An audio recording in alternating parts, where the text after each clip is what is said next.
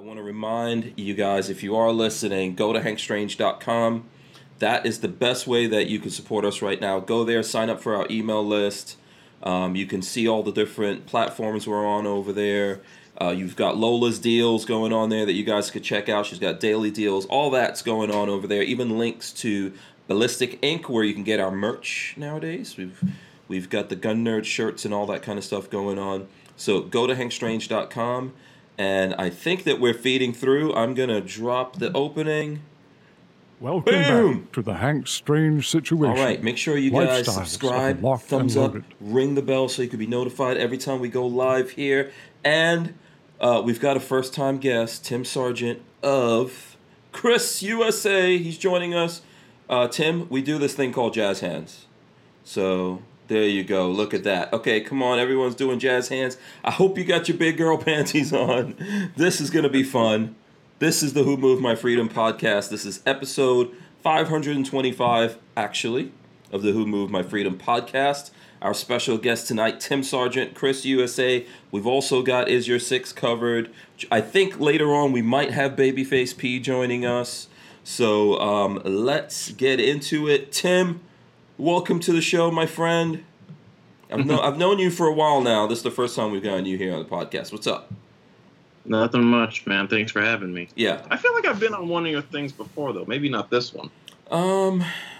Really? I don't know. I'm an old dude, so my memory, I don't know.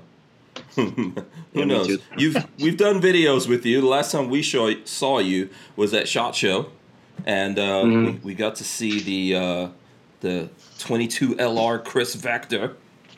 Yeah. So that was cool. We got to we did some videos, or a video with that. So what's going on, man? Where you at? You're in California?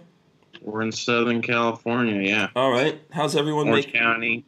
Orange County. Okay. Zombie virus taking over there, or?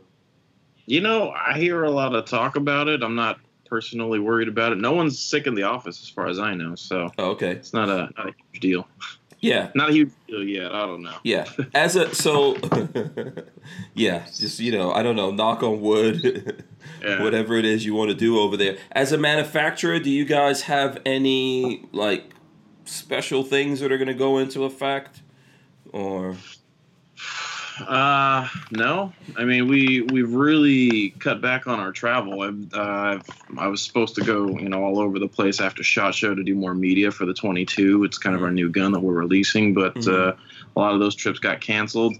I'm really waiting to see what's going to go on with the NRA annual meetings. I haven't heard anything from the NRA about it, but word around the industry from some of my other marketing counterparts at other companies says that there are big companies planning on maybe not attending or reducing their footprint or something like that. So I don't know. I guess we're waiting on something official to happen. Yeah. If anyone out there has any rumors or whatever you want to spread, let us know about NRA. I don't know anything either. We'll definitely get into that here in a second. By the way, I forgot to mention the show sponsored by Harry's Holsters. Shout out to Harry's Holsters. Thanks for sponsoring us. All the folks out there, as you guys are coming in, smash the thumbs ups, okay? We appreciate that. Share this. You still got to help us share it. We still haven't gotten our Facebook page back. Tim, our Facebook page got deleted by Facebook. You too, man. Yeah, they said that we... Surprising. Huh? Did you guys Did you guys go through something like that, or? I want to say not recently. Okay. But definitely a couple of years ago, we had several. They didn't take the page down, but we got notifications your audience. It wasn't sending out our stuff to anybody, basically. Oh, yeah. Really? And they changed the age restriction or something like that. I don't remember exactly what it was, but shenanigans. Yeah, it's been a pain in the butt. Yeah, shenanigans for sure. Yes. Like I was saying here, thanks to Harry's Holsters. Let me see what else I'm supposed to remind you guys of something. Anyway, just share this, smash the thumbs ups and all that. I'll try to remember everything I'm supposed to remember. There's no way. There's too much stuff going through my brain.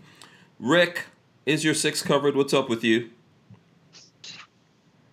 And just another good day. So I took your advice, right? Remember I texted you the other day. Can you see what those are? Look at you. Yeah, 0.6 socks. Got the... No, so it goes farther than that, though. So I'm doing a Hank Strange against X-Ring socks. Uh-oh. Wait, so X-Ring has his own socks? Not exactly the same. They're not exactly the same, but I figured it'd be fun. You guys talk highly of these things, so I'm like, I'll give them a shot. And I'll do better than that. I'll put them in a freaking contest, see who wins. Oh. The Mohawk versus the Darn Toughs. Okay. But one thing cool about yours, Hank, is it's got a 6 on there, and you know I like 6s. Oh, exactly. So that's 10 points for me immediately. That's a bonus point for you already. Immediately. You're already 1 point ahead. Right. Okay. Awesome. Yeah, we're talking about wool socks here, Tim. I don't know if you make socks now. No. I don't. No, I don't make. I don't make socks, but I discovered. I discovered these socks called 0.6, and they're wool. Like these really nice wool socks, and so I started wearing those. And we were talking about gear one day. I was talking with X-Ring about gear. And what's the name of the socks he likes to wear?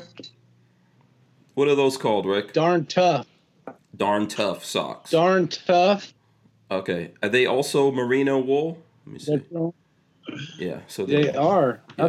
That's why this is going to be a good little stupid test, really. Yeah. When you start to become an old dude like me, Tim, things like the kind of socks you wear matter. I mean, I have, those Nike Elite socks when I play basketball, but isn't it kind of warm to wear wool socks? Aren't you still in Florida? No, but actually it helps keep your feet cooler, believe it or not. Oh, really? Yeah. Yeah. It's some kind of sciencey thing, man. Don't ask me to explain it to you. Okay. But it's all magic. Yeah. We'll figure out what the science is behind it. But it is better. It does keep your foot cooler and the circulation of air and all that kind of stuff. So I found like once I started wearing them, I couldn't wear regular socks anymore. So we'll see what happens with Rick when he does all these tests, how that comes back. I'll have to look into that. I usually just get the cheap socks. I'm actually interested to find out. Yeah, you're interested? They're not cheap, let me tell you that. Well, no, they're not. But they're also, so here's the thing about it not being cheap, right? They're guaranteed for life. For life. So the company... Yes, they are. What's that, Tim? The 0.6 socks are guaranteed for life? Yeah. Are the tough whatever? Yeah. Darn Toughs. Yeah, they're both guaranteed. I figured it'd be fun to just try them out. Yeah. Are you going to do a torture test?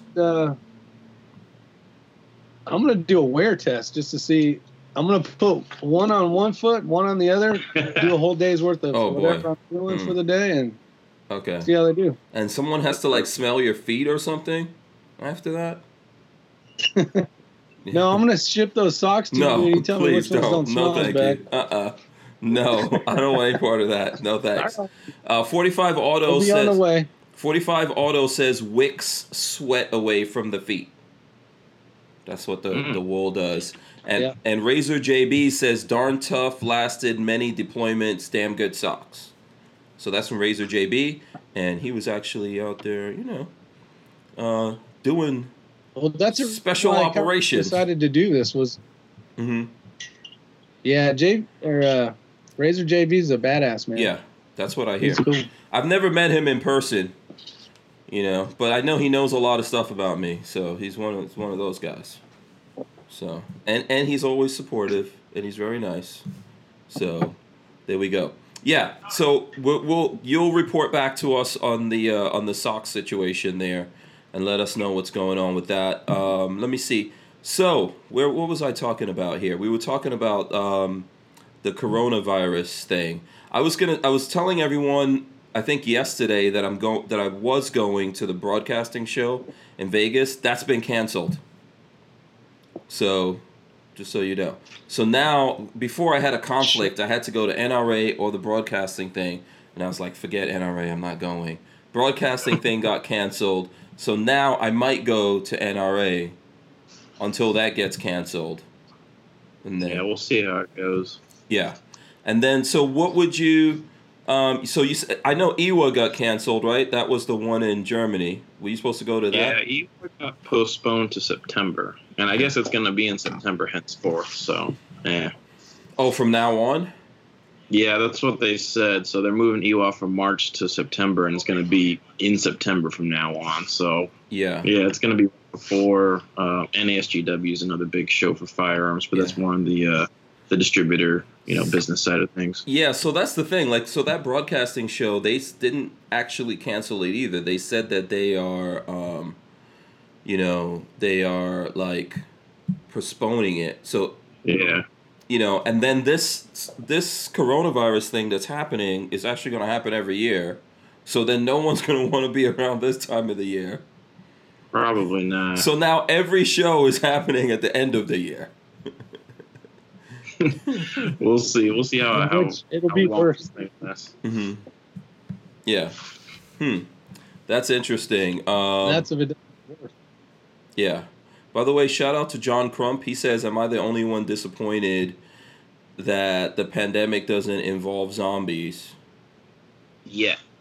Yes. People might get people becoming, reanimated. Yeah. And John Crump has the Gunathon going on. Let us know, John. Is the Gunathon still? That's coming up in a couple of weeks, I think. No, that's supposed to be after NRA. So, is that still going on? Did you? What's a Gunathon? The Gunathon is something that GOA, Gun Owners of America, is putting on. Mm-hmm. If you go to gunathon.com, there's a lot of info about that. It's going to be in Northern Virginia. Lots of shooting. So, John Crump, you need to reach out to the guys from Chris. Let them know about that. My cousin used to work for GOA. Who? One of my cousins. Oh, okay. He doesn't work there anymore? I don't think so. Yeah. I think he's doing photography or something now. Oh. He's a pretty talented dude. Yeah. Oh, okay. All right. Cool. Let's see. Razor JB says, I heard the election may be canceled. Sure. Just gonna cancel America. Sure, Razor. Let me tell you something. They're not canceling that election. There's nothing. This is the election of the century. Every year they say that. Every 4 years they say that. What? It's the election of the century? This is the most important decision of our time or something. I don't know, whatever bullshit they're saying. Yeah. Am I allowed to yes, say that? Absolutely. You could curse. We're pretty casual here. You could curse. It's no big deal. Okay. I don't know what this is rated. I can't have guns on here apparently, so I didn't know if I could use strong language. Listen, so here's the thing that we could do. Here's what I do, man. This is my protest. I have toy guns. As a grown man, I'm close to 50 years old. This is what I'm reduced to. And for the YouTube people who are watching, because they do watch us, Tim, by the way.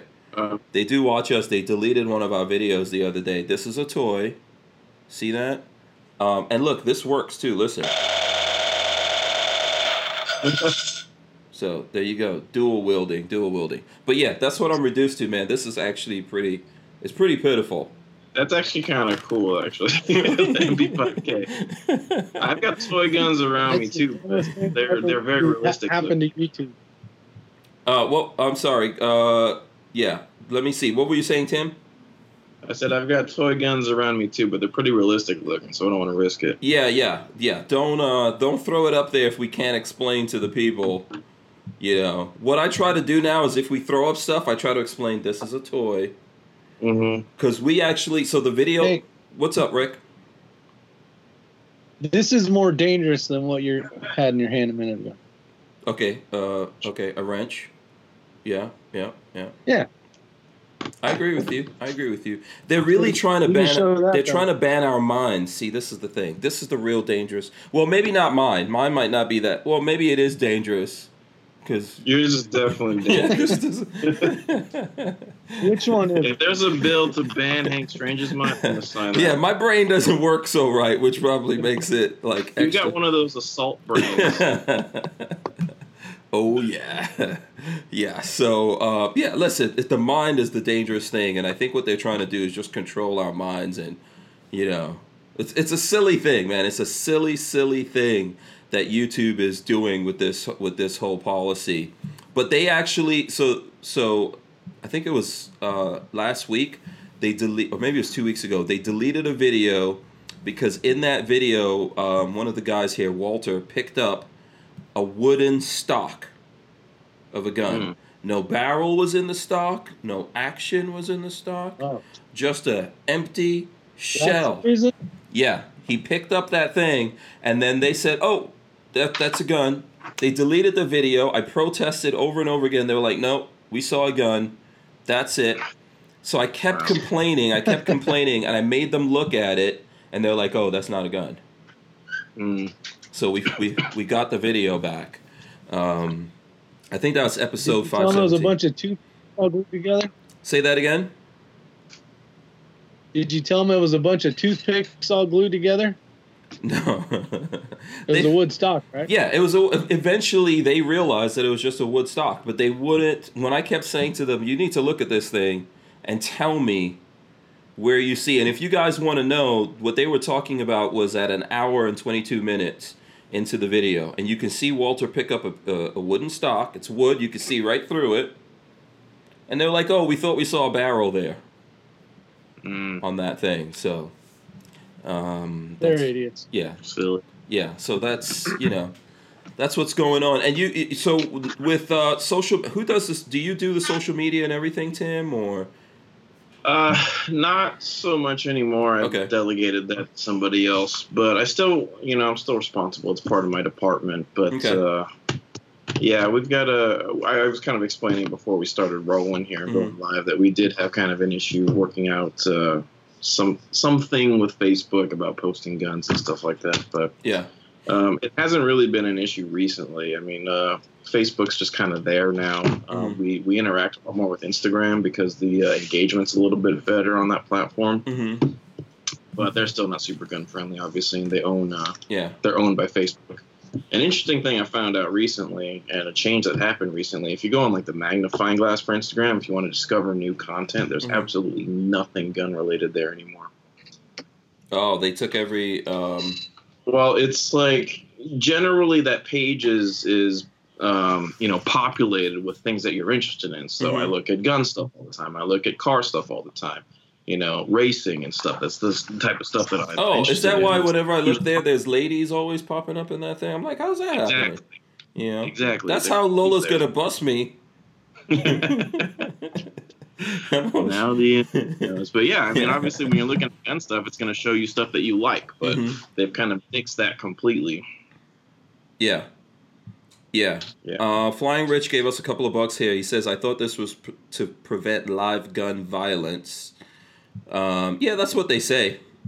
They're saying that the whole point was to prevent someone from committing an act of violence while live. Yeah, there's no. I'm sure there's no data to back that up. Yeah, there's no way to do that. But the way that they decided to go about it was to go after guys like myself that they know that go live all the time, and then that we're gun guys, and then watch us. And that's how they figure they're going to stop people who want to do something really bad. Well, they can't stop it, but they can probably stop the broadcast after that New Zealand dude went crazy. Yeah. So, I don't really think it's going to work. Let me see. Okay, John Crump also says, "Can Matthew get a shout out so he will do his homework?" Okay, hold on one second. This is really important business, Tim. Hold on. I'm going to go. Okay. Listen, Matthew. Here's your shout out. Take your little butt and go do your homework right now. All right. So hopefully, I don't know. Don't just do it. Get an A on it. Spend time on it. Yeah, I don't know if that's gonna work. Let us know if that grow up old men like that. Yeah, let us know if that worked out there, John. Okay, so listen, Tim. Let's start from the beginning. Why don't you tell the folks how you came to start working for Chris Vector? Give us a little background. How you came to start working with the company and what exactly you do over there at the company, in case they don't know. I just know you as Tim at Chris that, I always harass. That's it. That's all I know. Yeah. Well, I started actually, the story goes back many years ago when I was doing airsoft stuff. So I worked at an airsoft retail store here in Southern California. And this was also back in when YouTube was at its infancy. So YouTube kind of started in 2006. And in 2007, I started the YouTube channel for my airsoft company, and it kind of blew up. And and did really well there. And then I actually started driving. I started racing a lot, and I joined the BMW Car Club of America out here in SoCal. And then there was the CEO of another airsoft company that was a part of the Porsche Club. And so we would, talk shit back and forth because that's what guys do, right? And then we kind of got to know each other that way. And then I always, kind of looked up to him. He's a real smart guy, a great business guy, great business mind. But since technically I worked for a customer of his, he didn't really want to poach me because, there was a relationship there. But when he actually moved over to Chris is when I was offered the job there. So, because he wasn't really in an industry anymore, it was a little bit more kosher for something like that. Then that's kind of how I got my foot in the door here at Chris USA. So, it kind of started with marketing airsoft guns, demo marketing real guns. Coincidentally, we've come full circle. We also make airsoft versions of our real guns. So we've got the Airsoft Chris Vector, which is actually manufactured by us, in-house. So I'm kind of still doing airsoft, but also doing real guns. And so that's kind of the short version of it. Yeah, you'll probably never escape airsoft, Tim. You'll never get away. Probably not. I mean, it's kind of fun. I know a lot of the gun guys kind of sneer at it, but the guns are cool. If you're, like me, I was too young. When I first started getting into airsoft, I couldn't own a gun. I was only 11 or 12 years old. So that was kind of the primer. And it's got a place. I think it's a pretty useful safety tool. There's a lot of guys out there that are using airsoft as a training. A vehicle for training for gun safety and manipulation and just the basics and stuff like that. So I was gonna say which gun guys snare at airsoft stuff. I don't know, because I think it's an entry level. Really? Okay.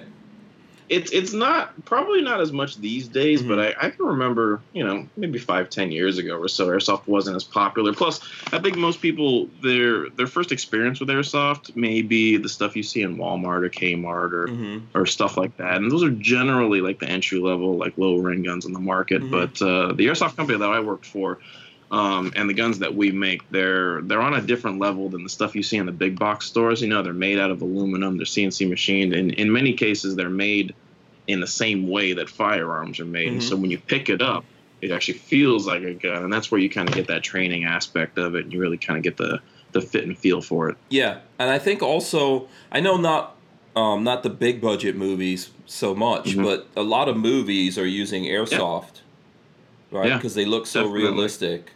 Yeah, it's a lot easier and a lot cheaper to get an airsoft gun on set. The safety liability is not nearly as high.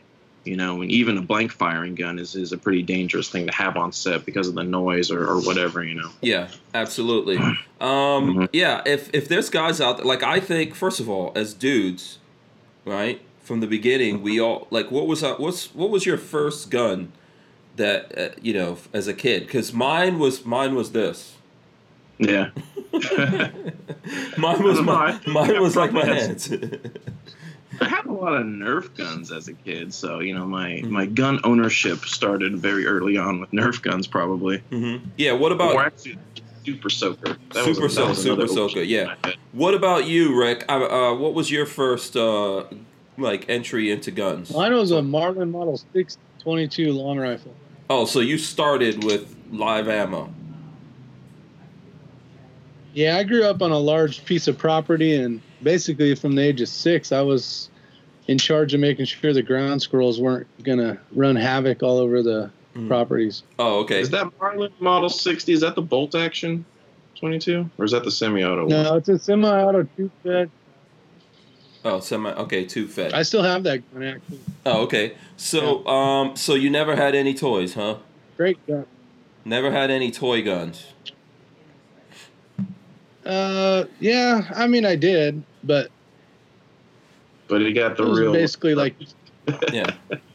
yeah, that's what 22 all right. When I grew up, it was pretty easy because it was out in the middle of nowhere. You didn't have to worry about much, and that's basically what I did. I would get home from school and I'd go have fun and shoot targets or ground squirrels. Oh, okay. All right, cool. Yeah, see, I didn't have that. My first toy guns were cap guns. So a long time. Oh yeah, Yeah. I had some cap guns as a kid too. Like, and back in the days, they had the cast iron, the really heavy. You could knock someone out with those things. No, I have the orange. I had the little Now, orange plastic. I did have the tape. You did have what? I have lost some hearing I think there's a from like a delay. those old, Rick, I think. Yeah, go ahead. I'm in the X-Ring layer. It's not the fanciest Wi-Fi, so I'm sure we probably have something. Yeah. Mm-hmm. But the rolls of those, we would kind of skip the gun and use a hammer or a large rock and make some noise. Yeah, on the cap, the cap rolls. Yeah. Yeah, the little cap. Yeah, like the little black powder thing. Yep, that was what. So I remember. So when I was a kid, I lived in England, right? I think I lived in England from when I was about 5 to 8 years old. And every day when I went to school, my mother would give us money, me and my brothers. And that's supposed to be for candy, but my older brother convinced me to use all that money to buy those rolls of the caps. I'm not sure exactly what that's called. I can't remember. I'm assuming, the little cap rolls that you put in the cap guns, right? So he convinced me to buy all of these, and we stockpiled it. Okay, and then we got our hands on some wire and some batteries, and we're experimenting on the bed, putting all these things together, and blew up the bed. It started a fire. Is that why you don't have hair on the side of your head? I got so many lashes. Like, my mom would give us lashes, take a break, go get something to drink, come back, give us more lashes. Yeah. So, I mean, I always remember that. Huh? The very first firearm that I ever fired was actually a Marlin bolt action 22. I'm trying to look for the model of it, though. My grandfather was the one that taught me how to shoot, and then a Marlin bolt action was the first gun I ever shot. I don't know. I thought it was the Model 60, but it's not. It was a tube-fed bolt action gun, like your Model 60, Ray, but it was a bolt action instead of semi. Yeah, Ray. What was? Do you remember? Was there a bolt action one? Do you remember? You talking to me? Yep. Was there a bolt action one? There probably was a model of that. Yeah, for sure. Yeah, someone out there will know. Yeah, someone in the chat, if you know what the bolt action Marlin was that was tube fed, let us. I think it's called the XT. Well, yeah, that's what it's called now. But yeah, it was a bolt action, and my grandfather bought that in like 1946. Oh wow! Right after he got back from World War II. Oh and wow! So is that still in the family or no? Yeah, he gave it to me recently, actually. Oh. Okay. So I have that gun, the first firearm I ever fired, but I have to go home and look at it. I can't show you now because obviously we're on YouTube. Yeah. No, that's cool. Yeah, that's really cool. So, so guns have been in the family for a long time. Kinda. Like my grandfather, he was a more traditional guy, that's for sure. But my dad never got into it, and I don't think any of his brothers really ever got into firearms either. But yeah, my grandfather, he grew up. He had a farm, so had to shoot coyotes and stuff. Otherwise, they'd kill the chickens and whatnot. So it was just kind of a way of life. But my dad was a city kid as soon as he could move out. Oh, okay. So your family's been in California for a long time, I take it. Yeah.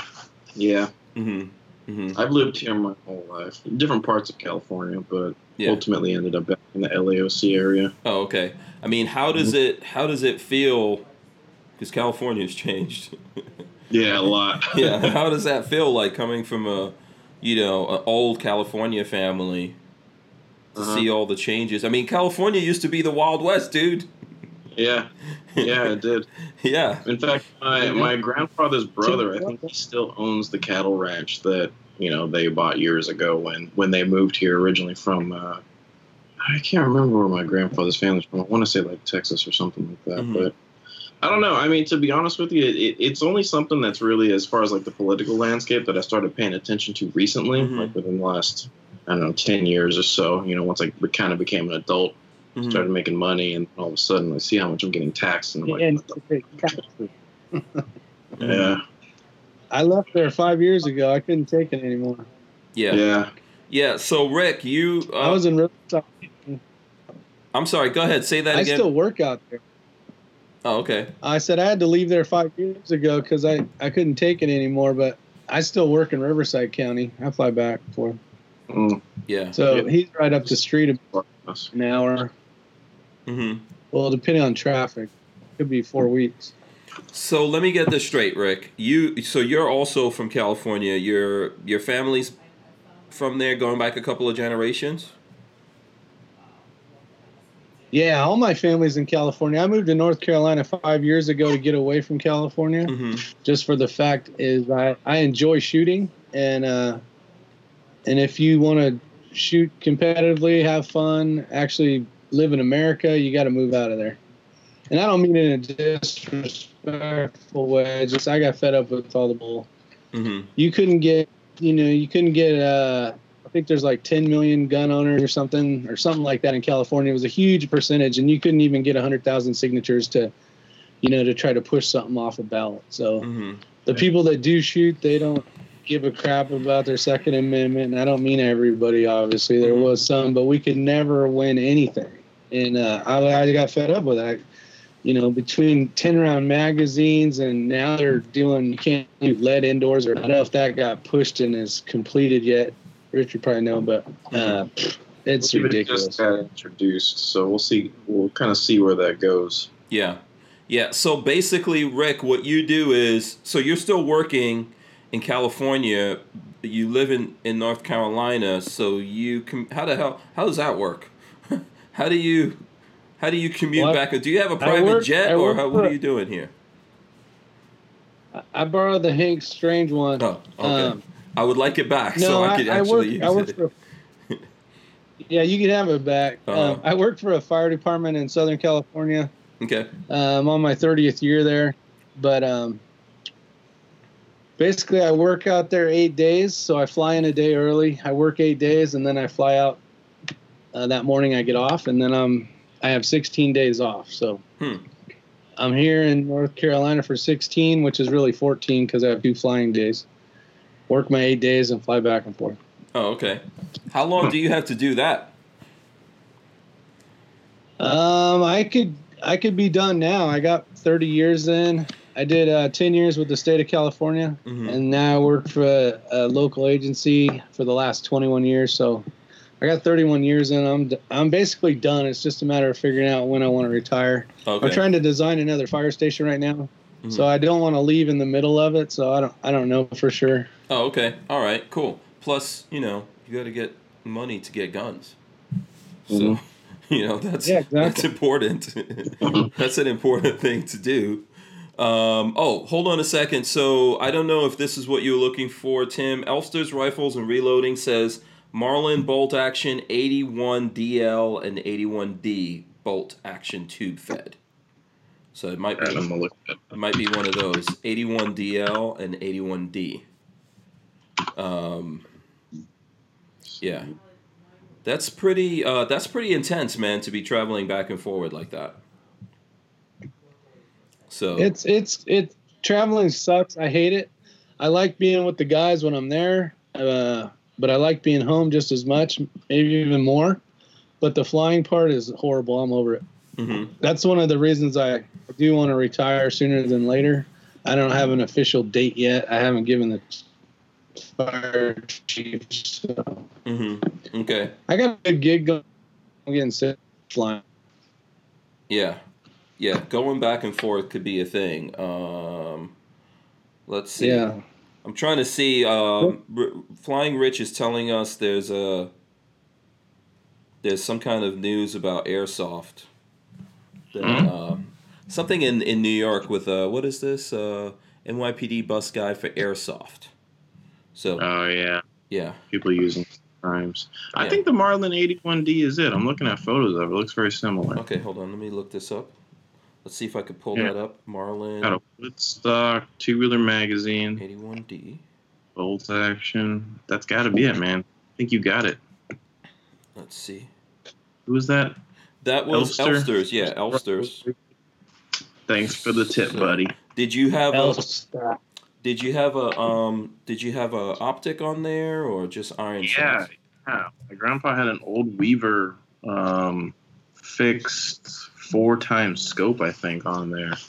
It's not super clear by today's standards, but I took that gun out and I fired it recently to re-zero everything in at about 50 yards or so. It's still pretty accurate. I think it'll probably put all my shots on a playing card or so. Oh, okay. It's not like a precision rifle, but it'll hit something. Yeah. No, that's cool. That's like a cool. I don't have any of those things. I wish I had even those cap guns that I had when I was a kid. Right. Because those are illegal. Yeah. You can't have those now. Like, cap guns you can't have? Not the realistic looking one, not the metal. Oh yeah, they're all orange and plastic. That's right. Everything has to have these little orange tips on it now. Those things, no man, those things looked pretty real. They were like I remember they were single action, like the. Oh yeah, like cowboy guns. Yeah, like the cowboy guns and stuff like that. I wish I had those, and I do. I think they're still out there, but they're all collectible. You know, so they have a lot of value, but I don't have any of those things. My kids, I got them Red Ryder BB guns. Those were their first. I have a Red Ryder BB gun. Yeah. That was my BB gun, too. That's an American tradition. You got to get that for your kids. Right? You know, that's. I agree. Yeah, that's from Christmas Story, right? You shoot your eye out. Yeah, you'll shoot your eye out. Yeah, man. Yeah, I got my kids those, and guess what they did? Shot out a bunch of windows. Oh, really? Yeah. Lola was so mad, man. They were, yeah. Do you guys live in an area where you can go out and shoot a BB gun safely, or are you guys kind of in the suburbs? No, I live in the country, and I've got 6 acres, and I have a range. My range is on my property. I showed my kids the range and everything, but, you know, boys. They'll shoot windows. Yeah, so every time they would do something wrong like that, I would take it away from them, give them lectures, and the whole thing before I would even let them get into guns. And, you know, they eventually just started learning all of those things. So, you know, and now they're a lot more responsible.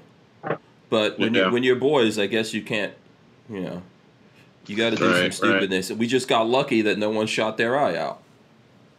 You know? Yeah. That's right. And I know because we were talking about this in the news a couple months ago, a BB gun, like I think there was a kid that got shot in the eye with a BB gun and died. What? Yeah. Wow. I'm pretty sure that was on the news. I would have to look it up. Okay, here's the story. Oh, no, you don't want to go to the... Lovely lady. Oh. Okay, why are you sending me the story? Because he sent it to me when I looked at it. That's not the story. Oh, okay. You know what? It's almost safer to get your kid a pellet gun. I Googled the story. A pellet gun doesn't ricochet like a BB gun does. It's true. Okay. Oh, okay. That Red Ryder gun's so much easier to load, though. You know, because you just pour the BBs in. It's just a lever. Pellet guns are a pain in the butt. Yeah, yeah. They, you know, I think those Red Ryders are classic, man. I'm sure. I don't know. Sometime the way that everything's going, who knows? One of these days, those will become illegal. Yeah, probably. You know, I mean. Well, the best part is they're child safe if the kid's too small because you can't crack them. You can't crack it back and rack it. Yeah. So here's what Elster says. He says, I think Elster's is from Wisconsin, right? He's from Wisconsin, I think. He says, what's crazy, when I was 15, my dad was cool with me having a SKS. Used to walk through the backyards of my neighborhood to go out to the woods to shoot. Bayonet and all, no SWAT was called. Yeah. That's kind of how I grew up. Yeah, not with the SKS, but I had this huge amount of hill to go adventure all day long, every day. Like you wouldn't see me as soon as I walked home from the bus getting dropped off. I was gone till nighttime. Yeah, yeah. In the olden days, people also didn't worry about their kids that much. True. They really didn't. Well, if your kid's running around with a gun, you really don't got to worry about it much. No, but it's not just that. The parents did. You know, it's not like us. Like you've have kids now, right, Tim? You have kids? Yeah, my son's 15 months old. 15. Oh, look at that. He's still baby. That's a baby. Yeah, that's the best stage right there, man. Enjoy that, by the way, because the older he gets. Yeah, figure out how to freeze that. Yeah. I mean, right now, you're his whole world, man. I remember that with my boys, and then all of a sudden, hormones kicked in. They became teenagers. Don't know me anymore. Yeah. Yeah. Dad, you're That's not what cool. I got right now. Hank, I got 2 of those you can have if you want one. No, that's okay. That's okay. I've got a tough time dealing with mine, man. Now I got to buy them cars and all kinds of crazy stuff. What's up, Lola? Is Lola gonna jump in and say hi? Yeah. No, Lola's she's harassing me about something over here on the side. Yeah. So it's if you ever look at the movie Goonies, do you guys ever see that movie Goonies? Yeah. Yeah. That's what I grew up in the 80s like that. I was like in that age category and all that stuff back then. That's how the world used to be. Your kids used to be going all over the place, finding treasure, doing all that kind of stuff. Parents didn't even know. You could go on a whole adventure, come back home. The parents didn't even say, "Hey, how was school today?" Yeah. You know? They didn't care as long as they didn't get called by the principal or one of the neighbor moms. You were good. Yeah. So let's go back to Tim here. All right. So you grew up in California, grew up with guns and all that kind of stuff, but you said you were doing airsoft and driving cars. So you're still a car guy, right? Still into the cars? Yeah. Okay. Yeah. I don't. I sold my race car a while ago. It's very expensive to race. Mm-hmm. And it's not that I can't, but having a family now, you just have other responsibilities in life. So I'll get back into it one of these days. Okay, so what are you, like a minivan? Are you in minivan territory right now? What are you talking about? I refuse to buy a minivan or an SUV unless it's going to be a cool off-roading thing. Now I still have a 2-door coupe that I struggle with the car seat to get in and out of the back. Okay, nice, yeah. Those are real cars, 2 doors. I am not a fan of 4-door cars. Yeah, well, my wife drives a GTI, Volkswagen GTI that has 4 doors, so that's kind of the family car, but it's still kind of fun to drive, so. Yeah. Are you into any specific kind of cars, or just all kinds of cars, or BMWs, since that's what you're racing? BMWs specifically, I've owned 4 or 5 of them at this point, and, they're great cars, and they're not super duper expensive to own or maintain. That's kind of the thing that got me into it when I first started driving, as I was doing all the maintenance and stuff on it myself. So I'd have to pay a shop to take care of the car for me. So, when you're doing your own oil changes and brake pads and whatnot, then it's a little bit more affordable to own. Yeah, is that like a California thing where? First of all, I don't know if it's happening anymore, but guys are into cars and they work on their own cars because you have to have a car to get around, and you got to work on it because it's too expensive. I don't know. I mean, it was something that always interested me, and so I was always tinkering around with stuff, and so it made sense to me that I wanted to be able to maintain my own car, and so having the basic tools to do your oil changes and stuff like that just made sense to invest in that. And then, you start to, the mystery of it becomes kind of, you tear it away and you figure out, cars aren't really that difficult to work on. And so you start doing more and more stuff to it. So it was just something that always interested me. And, I guess a side result is that it saves me money by not having to go to a shop. Yeah, no, that's a cool thing. I wish I would have worked on cars more growing up. I didn't really work on it. And then I started driving in New York City, so. Oh, yeah, it's a little different. Yeah. So, which I guess a long time ago in New York City, people used to work on their cars, but around my time, it's like, mostly it was public transportation. Did you need a car in New York? I thought. No, you don't. Pretty. Yeah, you don't need a car, but I got to a certain point where I didn't want to take public transportation anymore. Right. Right. So I just got like a used car and I just drove that into the ground until it fell apart and then got another one. Yeah. That's basically the thing, because I just really got sick and tired of public transportation in New York. It's pretty terrible. Is it? Okay. Yeah. And then I worked all the time. So working all the time, it's just easier. Like I did night shifts and stuff like that. And it was just easier to get around and do all those things. So I would like wake up, on one side of New York City, and then, by the time everyone's going to sleep, I'm on the other side of New York City. So it just made it easier, because when you take public transportation at like 2, 3, 6 o'clock in the morning or whatever, you're, very likely to get stuck up. Yeah. Yeah. Interesting. Yeah. So just getting your license in New York City, you should get a special license to be able to drive in that mess. Yeah. I think people from New York are better drivers if they know how to drive. There's people in New York that don't know how to drive. Like, they don't learn how to drive until they get, like, really old, if that. But, I mean, I started driving, I think, when did I get my permit? Around, like, 14, 15 or something like that. Whenever's whatever the entry-level age is for starting to drive. And I started driving, like, a stick shift and everything, man. I pretty much totaled a lot of cars. I think my first car was a Honda Prelude. Yeah. I totaled my first car too. Yeah. That's how you learn how to drive. Kind of. So I totaled my first car, and then I totaled my second car because they weren't real expensive cars. You know, I bought my first Beamer was a 1994 3 Series, and it had like 200,000 miles on it. So when I wrecked it, you know, the car was only worth a couple grand, so it didn't make any sense to fix it at all. So, you know, totaled, use that word kind of sparingly, but after doing that a couple times, that's when I decided to start, investing more in driver education, and that's when I started racing a lot more. Oh, okay. Was it an M car? No, it was just a regular old 3 Series, a 318. I didn't buy my first M3 for several years. 2011, I think, is when I started really getting serious into racing, and so I bought the M3. And then I, tricked it out with a bunch of stuff. Oh, okay.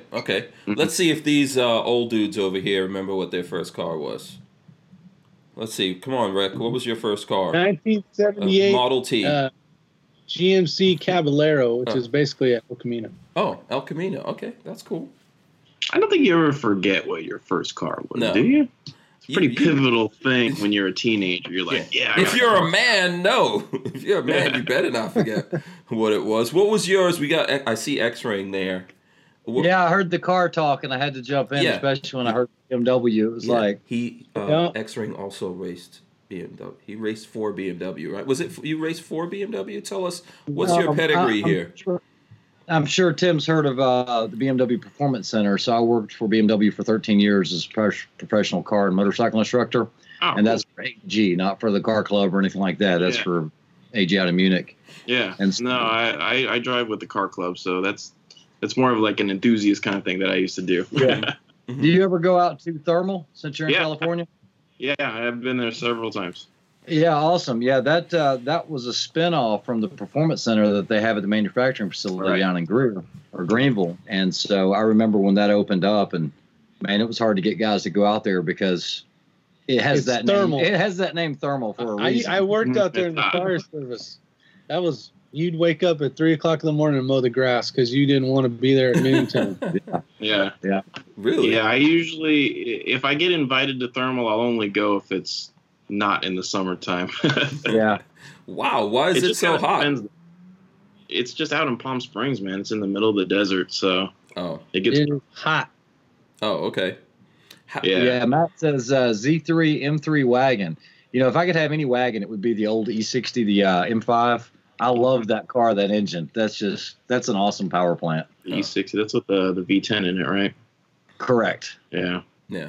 Okay. When they went to the F body, the F10, everything started moving away from, getting into turbos. That just changed everything. Because you no longer had a linear power curve or anything. And I remember those first ones coming in, and when that hits, it hits. It's explosive. You guys. Yeah, I go back and forth about that all the time because I drive a 2 Series right now, and it's obviously the 6-cylinder turbo, and I think it's a great daily driver.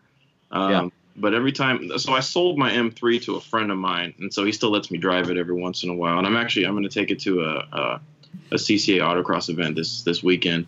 And every time I jump in that car, I'm like, man, I should buy this thing back from him because it's so much fun to drive. 2011 was that was the V8, right? The E92. No. I had a E36 M3, so it was 95. Yeah. You wish you still had that, don't you? Oh yeah. Especially since they're climbing in value now, it's a little bit hard. Crazy. Mm-hmm. The have you ever driven a M2 competition? No, that one's brand new. That one just came out. So I've got I have an M235i, so it's not the M2. Okay. But I bought that in 2014. I think it was the first year they introduced it. But I've driven the M2 several times. It's a great car. It's out of the box. It's so fast. It's kind of unbelievable. Yeah. Well, let me ask you BMW guys this question while I have you here. Mm-hmm. What is it about? I've never owned a BMW, right? But I know the BMW guys are super passionate about BMW. What is it? What's the thing about the Beamer that gets everyone so hooked? It's a driver's car, plain and simple. Yeah. It's just so well balanced, and it performs not only well on the track, but also as a daily driver. Mm-hmm. I think for me, the driver's car aspect is really the main thing, and also the value proposition. I mean, when I was shopping for a car, I was considering, Porsche, other makes, but when you consider everything, not just the performance, not just the technology in it, and what you're getting for your money, it's really a great value, especially the sport coupes and whatnot. But I mean, being a driver-oriented car is something that I don't see as much of it these days that I did, because my first introduction into BMW, my dad had an E30 3 Series when I was a kid, and I always thought it was really cool that the cockpit was actually angled towards the driver, so all of your HVAC and radio controls were angled towards you. And so you really felt like you were the one in command, and the car was really kind of designed for the driver. So that was my first real experience with BMW, and it's kind of carried over from there when I started getting old enough to drive. Yeah, I don't know. I don't know if that's what a lot of cars are into now. I know the new C8 really just took that to an extreme. If you've seen the new C8 Corvette, which I like it. It's like an aircraft cockpit, but basically there's a wall. Yeah, next to the passenger saying, There's not many cars that are designed that way, and to get that kind of attention to detail from what's effectively a family sedan. My dad had a 3 Series, 4-door sedan. It was still kind of cool to see that, because of course sports cars are kind of designed that way. But that's why I think that BMW really hit the nail on the head as far as giving you that sporty feel, to give you a really great handling car, but also provide the value for somebody that doesn't or can't drive a sports car every day. Yeah. So what do you BMW guys think about these ridiculous grills that BMW, because these are the most obnoxious grills that I've ever seen on an automobile. On the front of BMWs. They are bigger than tractor trailer grill. What the hell is happening? I don't know, man. I mean, that's why I like my E36, and that's why I think that a lot of the older cars from the 80s and 90s and early 2000s are going up in value, because they've kind of lost their way. Yeah. What do you think about this, Rick? I'm Ray. Sorry. What do you think about? The small kidney grills are gone, but if you look across the board, I mean, if you look at the modern pickup trucks, if you look at any Lexus, it looks like the front of a freaking manta ray coming right at you. I don't know what they're doing with the styling. Even like in the pickup trucks, they're starting to get a little crazy with the front ends, and I'm not a big fan of it. They say it'll grow on you, but I don't like it. I think it's I think they're trying to be aggressive, because a couple of years ago, cars looked happy and smiley, and now all these companies want their cars to be aggressive looking. I know I'm into Audis, and like my Audi has a pretty big. It looks like a bass or something like that, Just like a what? A bass. Like a bass. It just has this big mouth.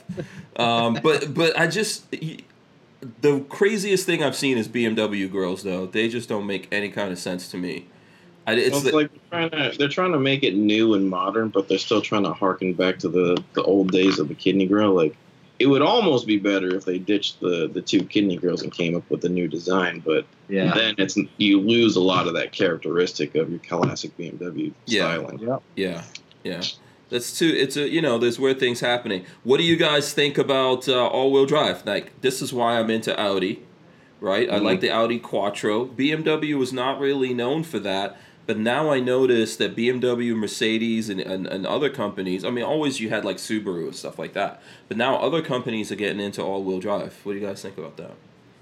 Well, BMW's had the X Series for quite a while. When they started producing the X3 and the X5s and all of that, they're very, very capable. If you've ever been to the Performance Center and see what those things can do off-road, you really would be amazed. One of the things that I used to do as my job is we would take all the competitors' vehicles, all-wheel drives, and they would have Volvo and Audi and BMW, and we would typically go cold climates, and we would put on basically exhibitions. We would let people get in the cars, try to go up the roller ramps and all that.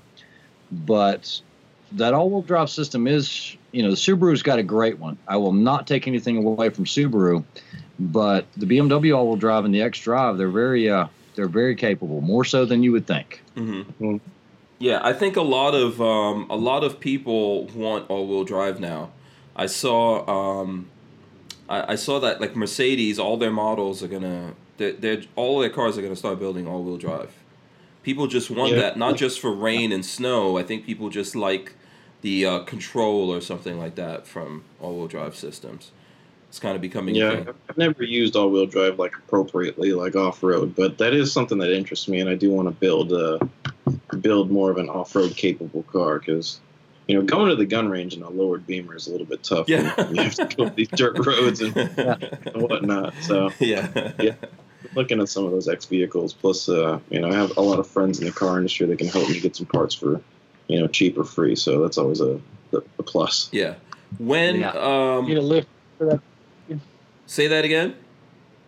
Get a lift kit for that BMW, like a 6-inch lift kit or something. I don't know about all that. I don't know about all that, but it's kind of funny. So you can make a Safari version. You can make a Safari new version. off-road trend now is to build like an overlanding car out of like a compact SUV, like a RAV4 or something like that, instead of like having a big honking vehicle. So I don't know. I wanted to take like an X1 or even that.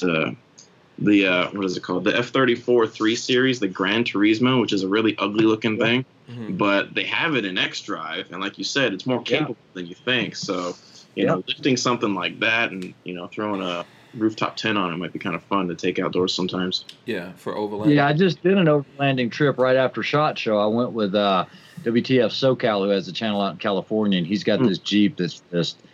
It is completely decked out. Cool. You couldn't add anything else to it. And we went to Joshua Tree and then Anza Borrego. We had a really good time. We spent 4 days out there, and it was an awesome trip. Yeah, that sounds like fun. Yeah, that's definitely what I want to do is get off the grid for a little bit for a weekend or so. So what I was going to say about that is, if you're really serious about doing overlanding, you probably should just get a Jeep, right? No. Or okay, if you don't like Jeep, then get a Toyota 4Runner, man. Man, everyone's got 4Runners though. Have know, you ever true. seen a lifted 3 Series? I like this the guy. only one in the world. Because no idiot is dumb enough to build custom parts to melt that thing, except for me. Have you seen like how? Yeah, but you're the guy that's going to be broken down on the trail and no one can give you a part because you've been in some crazy shit. A 4Runner will be coming to save you. Yeah, exactly. Or a Jeep. Yeah, or a Wrangler or something like that. Also, you know what? There's some Range Rovers. I think like those Discoveries and stuff like that are pretty good. I know Range Rovers don't have a good reliability reputation. Yeah, but a lot of people get horrible.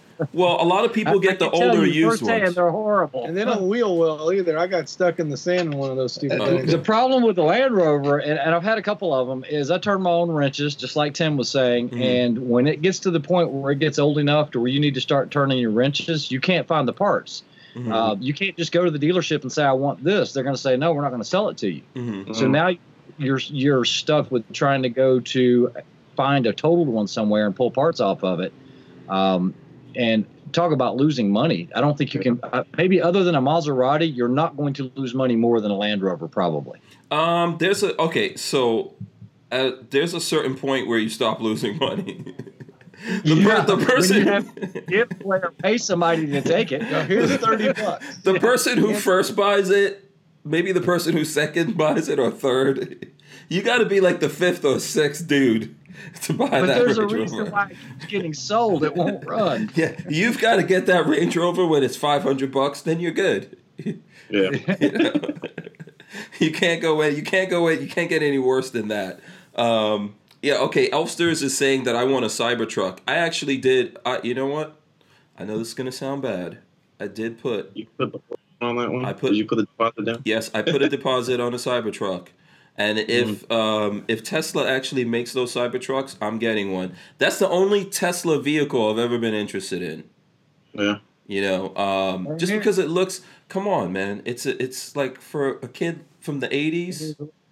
That was the dream. That was the dream. That thing looks so cyberpunk.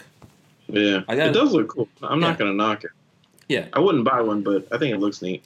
I'm that crazy. I'm crazy enough to to do that. But I think I'm interested to see what it could do. See if we could put a machine gun or something on there. What we could do with it. You know, I think enough money and determination, anything is possible. Yeah, it'll be cool videos. Have you guys seen like how Porsche is doing? Not Porsche. Porsche's not doing it, but people are making those Safari Porsches. Have you seen those? So basically, it's a Porsche, and then it's like it's lifted. It's got big knobby tires on it and a roof rack. You haven't seen these? There's been several privateer teams that race like, you know, Porsches and Baja, like endurance races. Yeah. Are you talking about like a 911 off-road car or like the Cayenne? No, like like the older 911s. I think they call it a Safari. There's and I've seen that there's some company, I can't remember the name, in California that makes those for you. It's kind of like a California bug out vehicle that lots of dudes are buying. You mean like a rally car? Yeah, it's like they call it I believe it's called a Porsche Safari.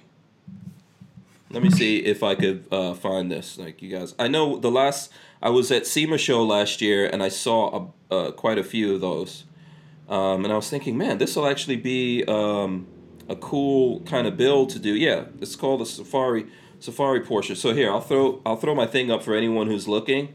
So you see how these Porsches look kind of jacked up. Here's a good one right there. Big knobby tires, big wheel up on the roof of it. That's pretty cool. I think that's cool. So, you know. Oh, yeah. Yeah. That'll be a nice build for you guys that could wrench. Yeah, but Porsches are so expensive. That's where I get back to the BMW being such a more... Even the old ones are getting expensive now because... Those are the most expensive ones, man. To find an air-cooled Porsche, it's ridiculous. I know. That's true. So, but yeah, that look is super cool. I agree. Yeah, it is. So why not just do pickup trucks, guys? What's the deal with you all? I don't know, man. When you wanna build a car, you wanna build it to be like unique and your own. You know, like a lot of dudes do pickup trucks. Mm-hmm. So that's why the BMW thing that's gonna be my shtick. Okay, all right. I'm looking forward to seeing this. I'm not a car guy. I could care less about cars. I'm more of a pickup 4runner-y kind of person. Yeah. If it doesn't have four-wheel drive, I don't want the damn thing. Yeah, I think a pickup truck is very utilitarian. We've got one, and Lola drives it most of the time, and she loves that thing. But also, she's very short, so it gives her a sense of power. You know, when she's in a big old pickup truck, she thinks she's the king of the hill wheeling around. So it's a lot of fun. He is. Compared to every little guy driving their little car around. You'll run them over. Yeah, I try to convince her to get rid of the pickup truck, and she was like, "No, I'm not doing that." So, and I've noticed she's not the only one. But I agree with what you're saying, Tim, because here in Gainesville, every other person has a 4Runner. Right. Yeah, including I had one, and that's one of the things that Lola was like, I don't like seeing, like, driving down the street and seeing everyone driving a 4Runner. Mm. You know, so, like, you know, you do want to have something different. All right, let's switch this a little bit here. I carry my revolver in single action. Says, Hank, what do you think about Biden and the hard hat worker talking about the 2A? Have you guys seen that? Have you seen this this particular thing that happened with? Yeah, I saw it. What did he say? Yeah, basically. Talking to the workers.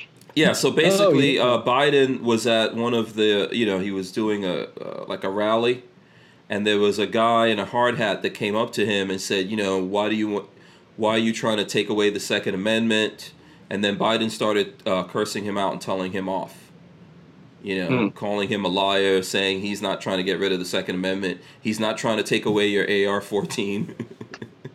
Yeah. I think that was the big line that everyone stuck on.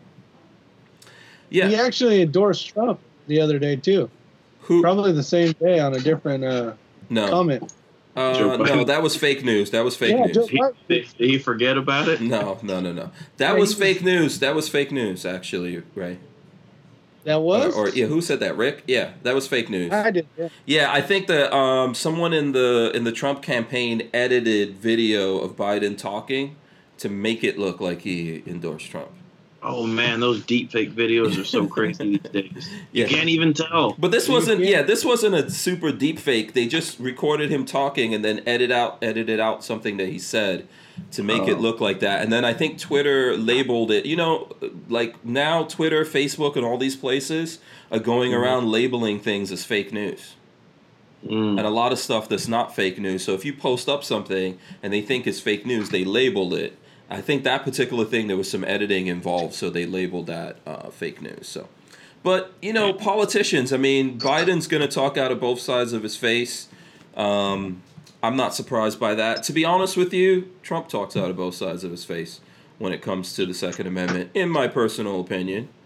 You know, I don't think he's all super Second Amendment either. Yeah. You know, they're pretty close to being the same thing, huh? I think if he's really going to push to try to do like national reciprocity or something like that, it's going to be in his second term. Oh God! Here's the thing. I hope gun guys do not fall for the okie doke again, please. Gun guys, don't do it. This is how gun people killed the suppressor market, right, Tim? I'm sure you saw this happening, even though that's not what you do. Waiting around for the the SHARE Act to go through. Yeah, suppress. I remember this. What was this like? Was this 2-3 years ago that the people started the rumors? I think it was suppressor companies kicked off the rumor that killed their own selves. That you know what? They're gonna take suppressors off the NFA. You won't have to do paperwork. It wasn't a rumor. It was actually proposed, and it was going through Congress.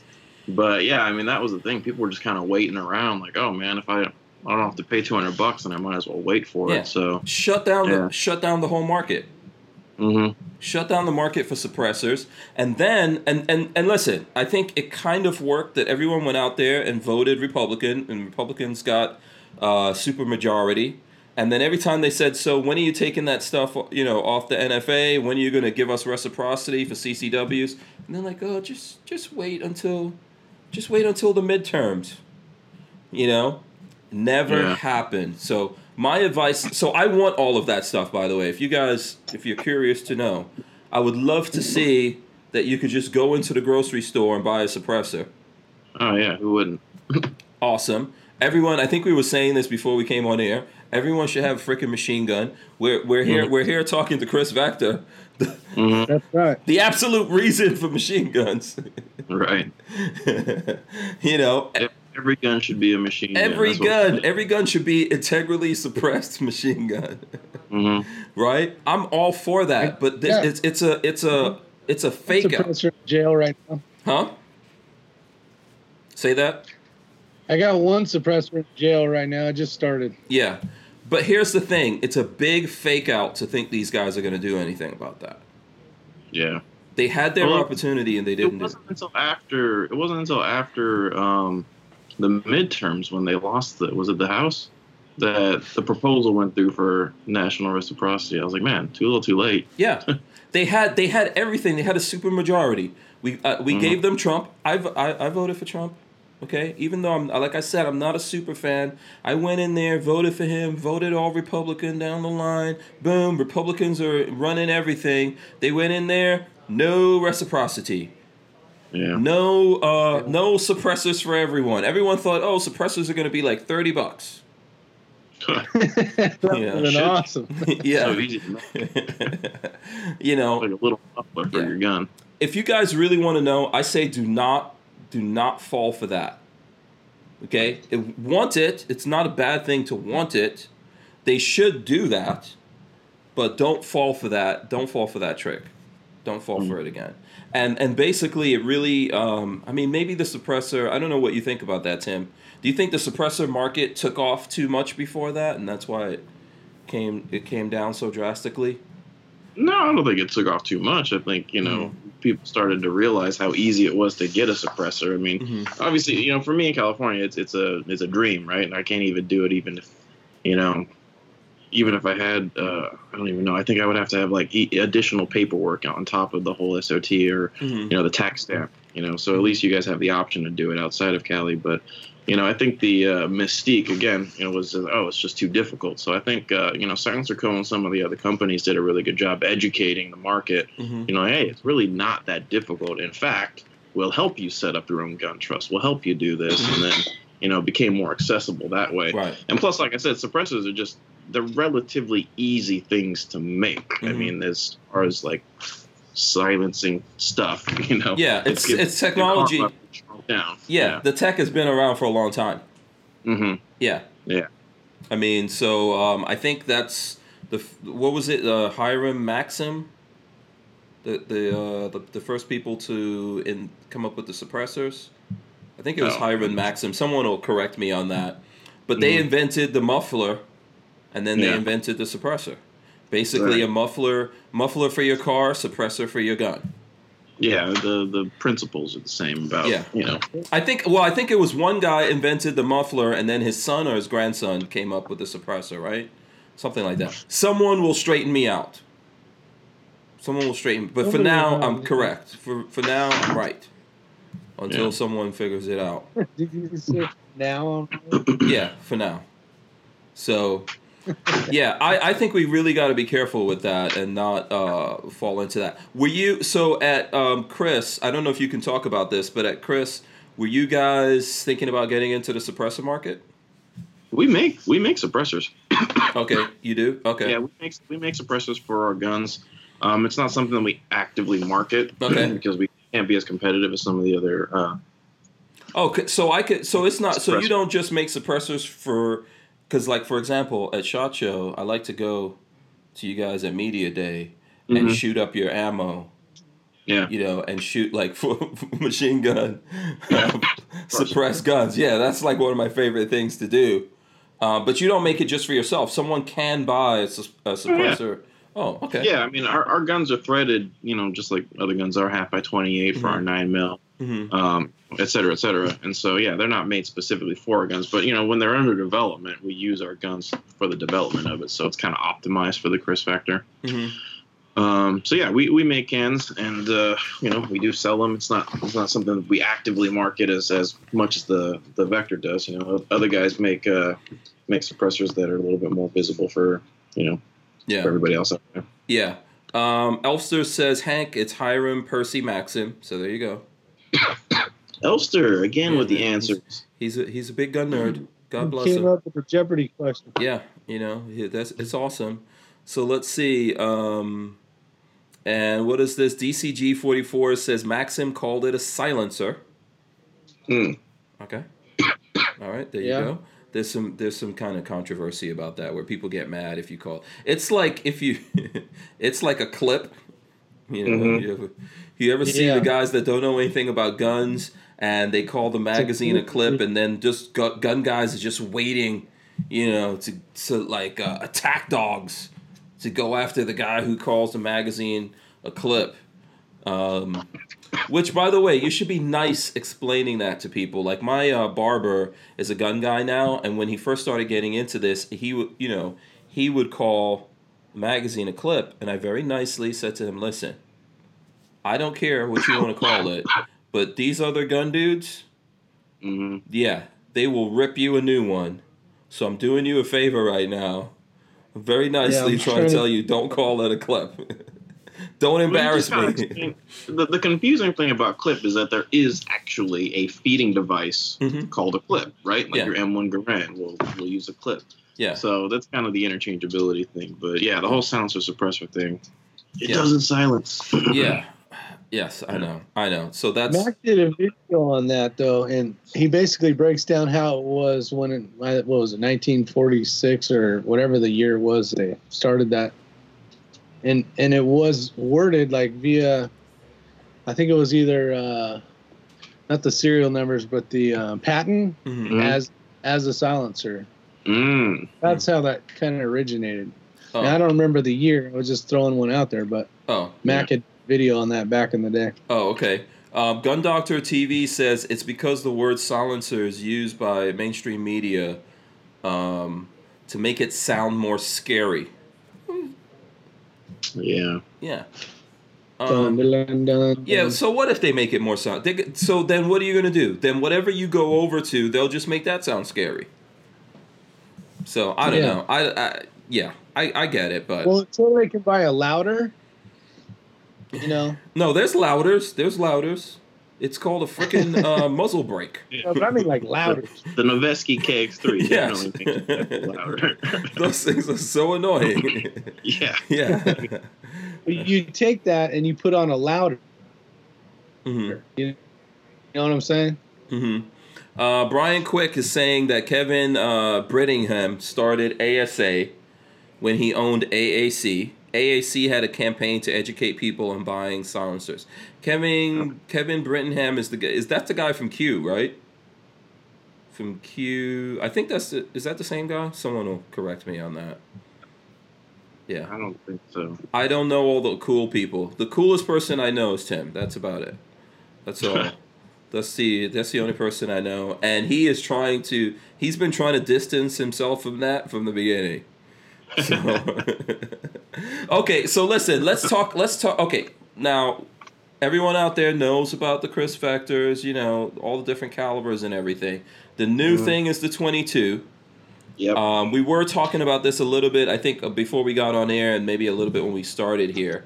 What's the status of that? Is it available right now in the U.S. or not? It is. Yeah, we've been shipping them out since SHOT Show. Okay. So they've been going out, you know, slowly and surely since January. So okay. Yeah, you can go out there and get one. We've got the 2 different models, the 3 different colors. We've got the arm brace version and the carbine. So.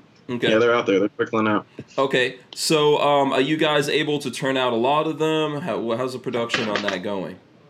Yeah, actually, the 22 was a great learning experiment for us. So we really streamlined the production on the Vector 22, and the things that we learned making the 22 are going to help us make the centerfire Vector more efficiently. So yeah, we're able to crank those out pretty easily. Okay. So, and then what price level are we looking at? I think it was like $650.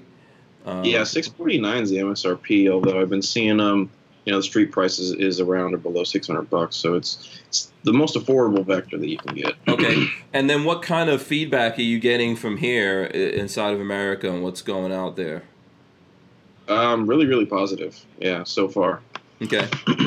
Yeah, it's like I think I mentioned it. It feeds everything real well except for those bucket of bullets, unfortunately. Bucket of bullets, yeah. Yep. Just about everything else, you know, Aguila is feeding really well through it. I've shot a lot of CCI through mine, and that's worked really well. And so, you know, the performance and the reliability is pretty good so far that I've seen as far as you know, my personal experience goes. But the feedback from the end users is also pretty positive. Now it's still kind of new, so we'll see what happens when guys start putting, you know, 10, 20,000 rounds through it in the future. But so far, so good. And what was your capacity on your magazines again? Because I know, usually Kriss Vectors use Glock magazines, but Glock for some reason didn't want to work with you guys. Well, I mean, we didn't co-create the 22. So when the original Vector was developed, Glock had already been around. So that's why we were able to kind of develop the Vector with the platform of their magazine in mind. But you know, they developed their 22. We developed our 22. It wasn't like a joint project or anything like that. I was just kind of being silly at your SHOT Show video, but no, I know. I mean, I wish that you guys would have done something, because one of the biggest complaints of the G44 is the fact that it's just a 10-round magazine. That's all we got. Yeah. Well, our magazine's 10 rounds as well, but we also have a 30-round mag coming out, and I don't. Oh, so I can't show you anyway. Oh, if it's not in the gun, we could show it, but. Okay. Yeah, actually, I don't have one within arm's reach. But yeah, so we have. When's that coming out? Shipping with the gun. It was supposed to be this month, but we're doing some quality assurance on it, so it's not really ready yet. So a couple of changes have happened. So once we can get it reliably feeding properly, then we'll have it out. The next projection is that it'll be out by the end of April. Oh, okay. Of course, there's lots of people right now in the chat requesting that you send Kriss Vector to them for them to test.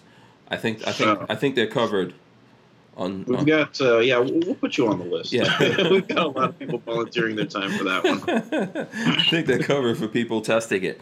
Okay, so you guys will have 30 rounds coming out. Yeah, you know what? It's too bad that somehow you didn't work with Glock on that, because I think it would be great to have a 30 round. We wouldn't have turned them down if they wanted to do something like that. But Glock's a huge company compared to us. Absolutely. They're so. Yeah.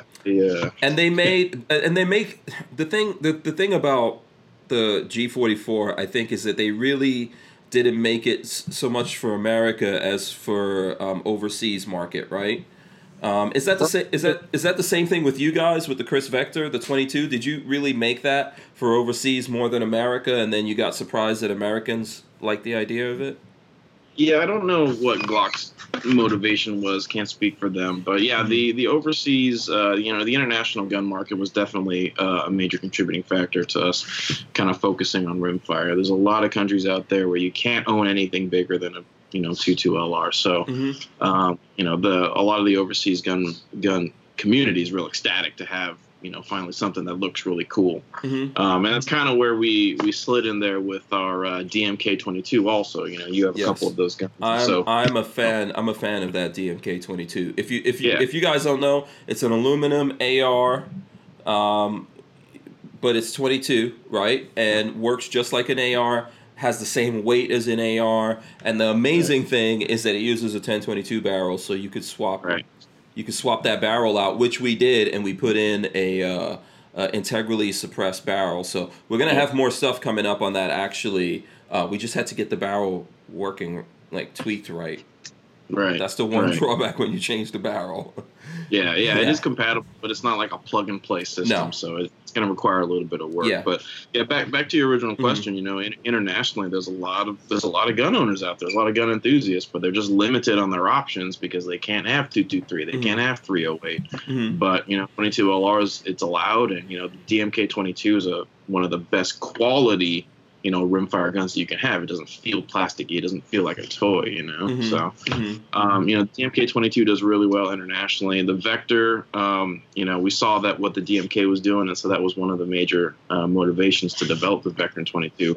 Obviously, we've got a lot of internet trolls saying like, "Oh, why do you have a Vector that doesn't have the Super V system?" Well, it's not necessary. It's just cheaper to make the gun.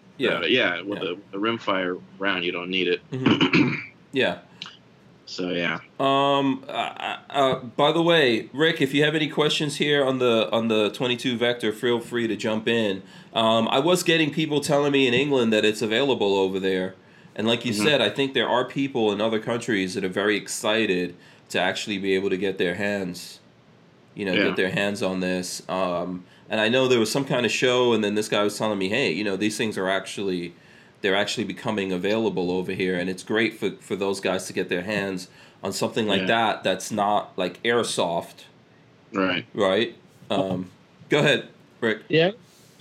I got a couple of questions. The first one is, how's California with having that company out of California? Are they, do you see them pushing harder to try to get you guys out of there? Or they like the money that you generate for the state? Or, because I know they're not, great pro 2A kind of people. I wouldn't say the state is specifically after us per se. But first of all, the office I work at is just a marketing and sales office. All of our guns are made in Chesapeake, Virginia. And the manufacturing for Chris has always been in Virginia ever since the beginning. And actually there's a lot of gun companies that are in California or started here. So it's not like I don't know.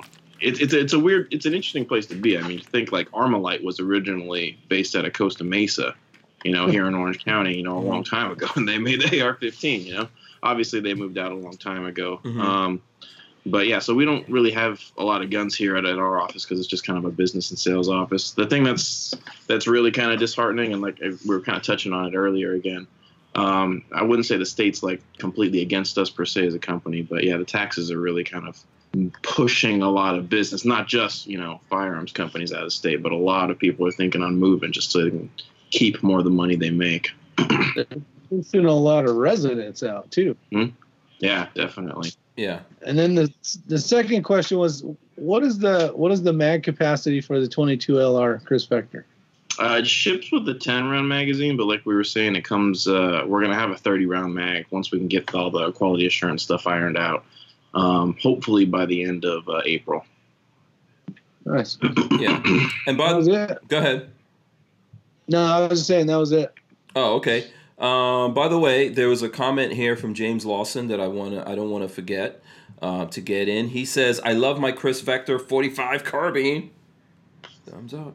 Thank you, James. Yeah, so there you go. If there's any other Chris Vector owners, let us know. I know you guys also extend you extend the 9mm and the 45 magazines, because I think you've got an extension that goes to 40 rounds on the 9mm, right?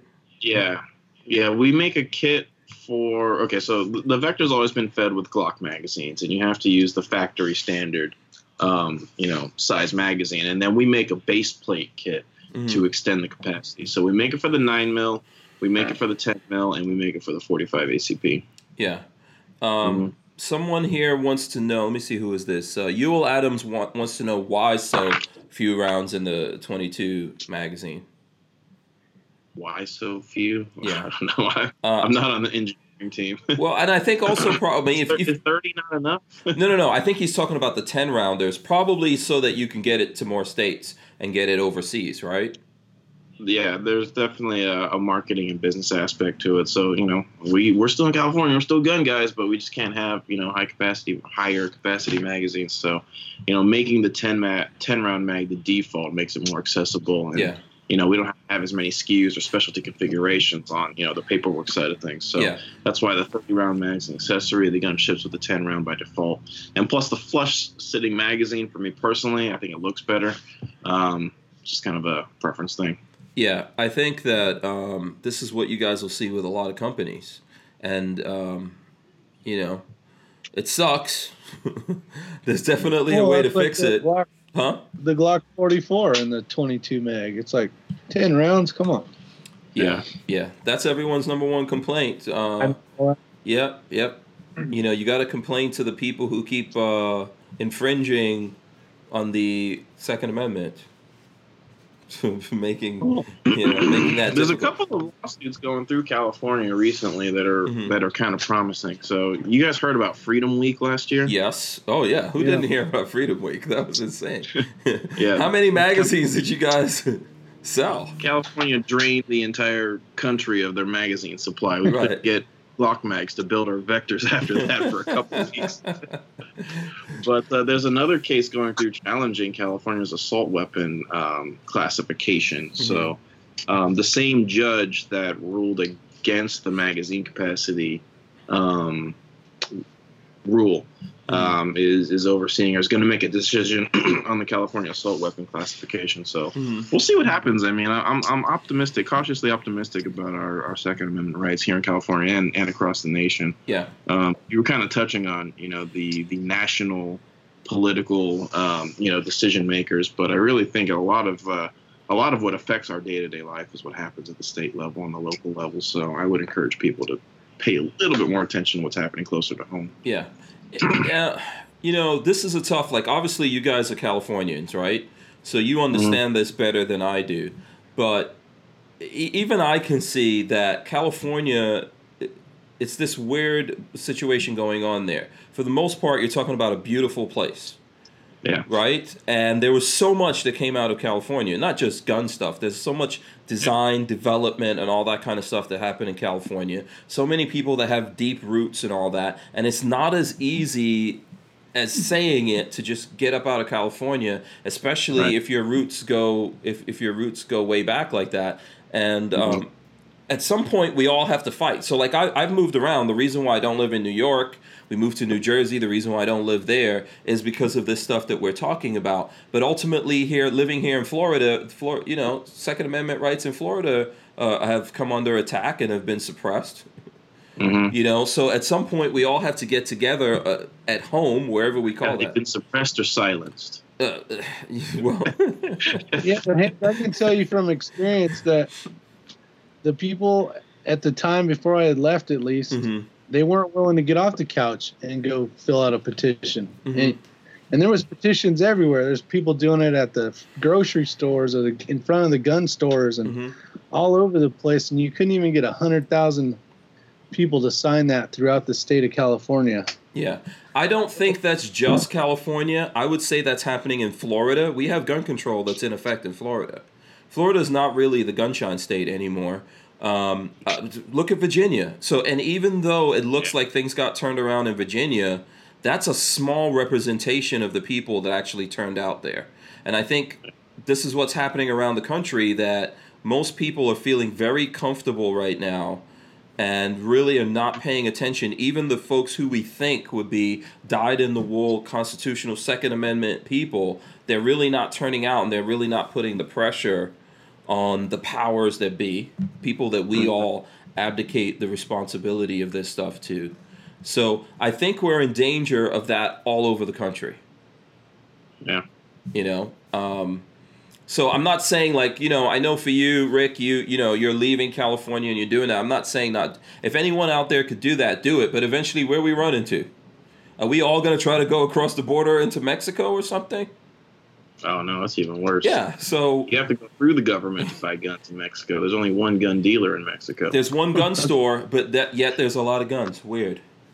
Did you say there's one gun dealer in Mexico? Would that be United States? That's the ghost one. That's the ghost one. That's what happens. Yeah, but there is technically one gun store in Mexico. Mm-hmm. Yeah, just one. Yeah. You know, so... We're not going to be able to keep running here. And we somehow have to convince more people to get up and pay attention to what's going on. That's just the reality. There's states now that were such strong gun states. Do you feel 100% safe when it comes to the Second Amendment in North Carolina? Well, there is a couple very liberal counties, or whatever you want to call them, that are like anywhere, that are voting to the left. And but luckily in the state of North Carolina, there's enough people that aren't in those big cities. So we're good as of now. Yeah. But no guarantees for sure for anything. Yeah. It's really the cities that are I'm not the running away epicenter for this kind of thing. I'm staying here. You're staying in North Carolina no matter what? Yeah. Yeah. Okay. So if they start some nonsense there, we got to figure out how to get everyone activated. I'm not saying it's easy, because I just don't think it's easy. I think it might be easier to sell people the guns than to get them to fight for the right to have the guns. A lot of folks think, oh, if I get this gun, then they'll never take it from me. They'll never try to take it from me. It'll be grandfathered in. Who cares what they do? Everything that they're writing now, if you guys haven't noticed, there's no such thing as grandfathering anymore. Yeah, that's the scary thing. Yeah, so I think people need to pay it. People, I'm not saying like we're like preaching to the choir here. Yeah, but it's the other folks. It's the other folks. Like when we talk about the NRA, we were talking about the NRA last night. There's still like 5 million or so people that 100% support the NRA. They have no clue that there's problems going on at the NRA. They have zero clues. Yeah. You know, when I go out to the show, I ride those buses with those dudes. They have no idea what the hell. The whole thing going. They think they're doing a good job.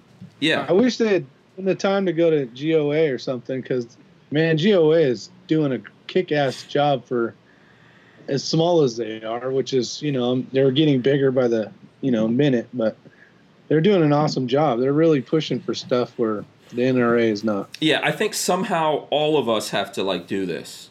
I think the big problem is if we're abdicating the responsibility of it to any organization. So I'm not trying to knock GOA or any of the other great organizations that are out there doing it, but it's all of our responsibility ultimately. We have to be the backbone. I think for a long time, people just gave money to NRA, and NRA was the backbone for politicians, and then one day that all melted away.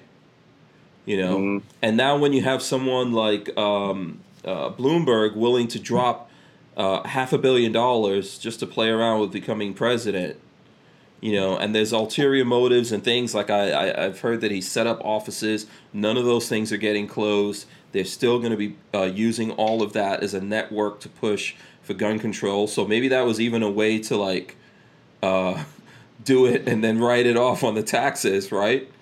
We're still facing all of that. So it's going to take more than 1 or 2 or 10 or 20 different organizations. It's really going to take like everyone every day trying to do something about it, which is not easy. You're going to get burnt out. You know? Well, like when I was in California, if you wanted to shoot at the range that was the closest to me, you had to be a member of the NRA. You could not. Basically, when you filled out your thing for the year to pay for that, they either confirmed you already had your NRA number, or you had to sign up for NRA to be able to shoot there. Yeah, it's a racket. It's like the mafia almost. It's weird how that is. You know, it's like Teamsters. Like Teamsters, yeah. I don't know if you, anyone here ever in a union? Maybe you, Rick. You're a firefighter. When I worked for the state, I was, yeah. Yeah. I was a Teamster at one point. That's it's pretty much mafia. So that's not a joke. Yeah. Straight up mafia. Yeah. John Parsons has a question for you, Tim. He says, "What is the round life on the Chris 22 LR barrel?" The round life? I don't think we've reached it yet. Yeah, I'm not sure what the upper limit of that would be.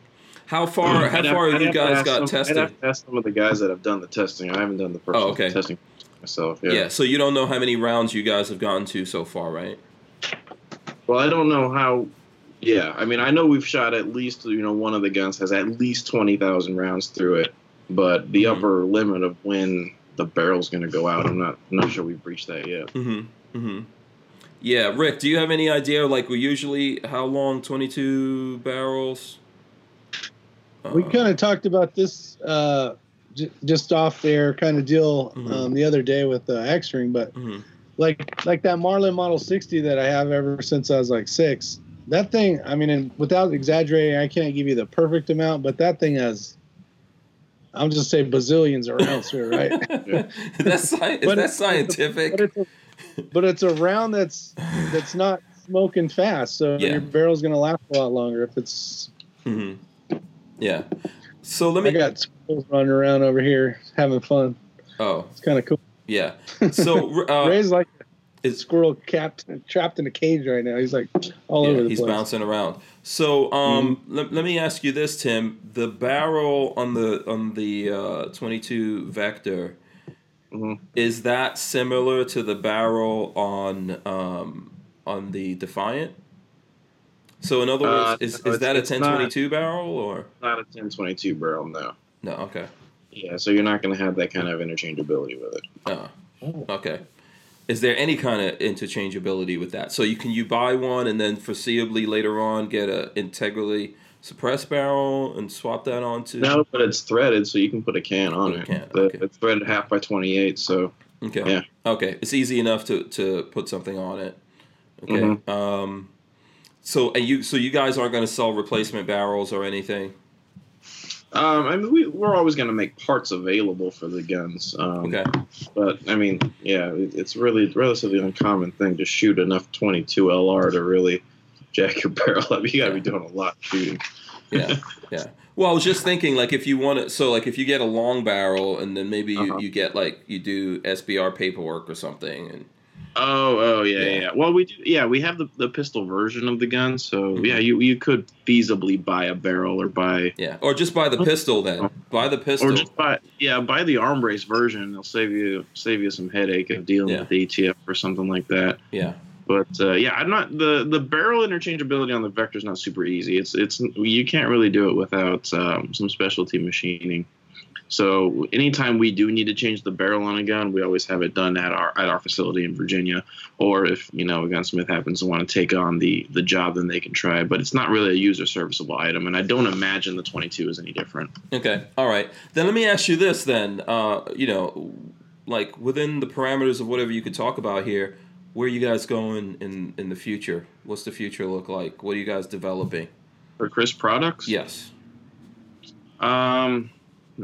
That's what you guys have been doing. Yeah, there's multiple things going on. I know recently, so you kind of like two different companies, right? You're with the regular handguns you guys are making. You're separate companies, and then I think everything's all one now, right? Everything's under this? Well, we've always been one company, but we've just kind of divided all of our products into different brand names, for the organization in that respect. So, so Sphinx is our line of handguns. They're kind of based on the CZ platform with the way the slide sits inside the frame. Mm-hmm.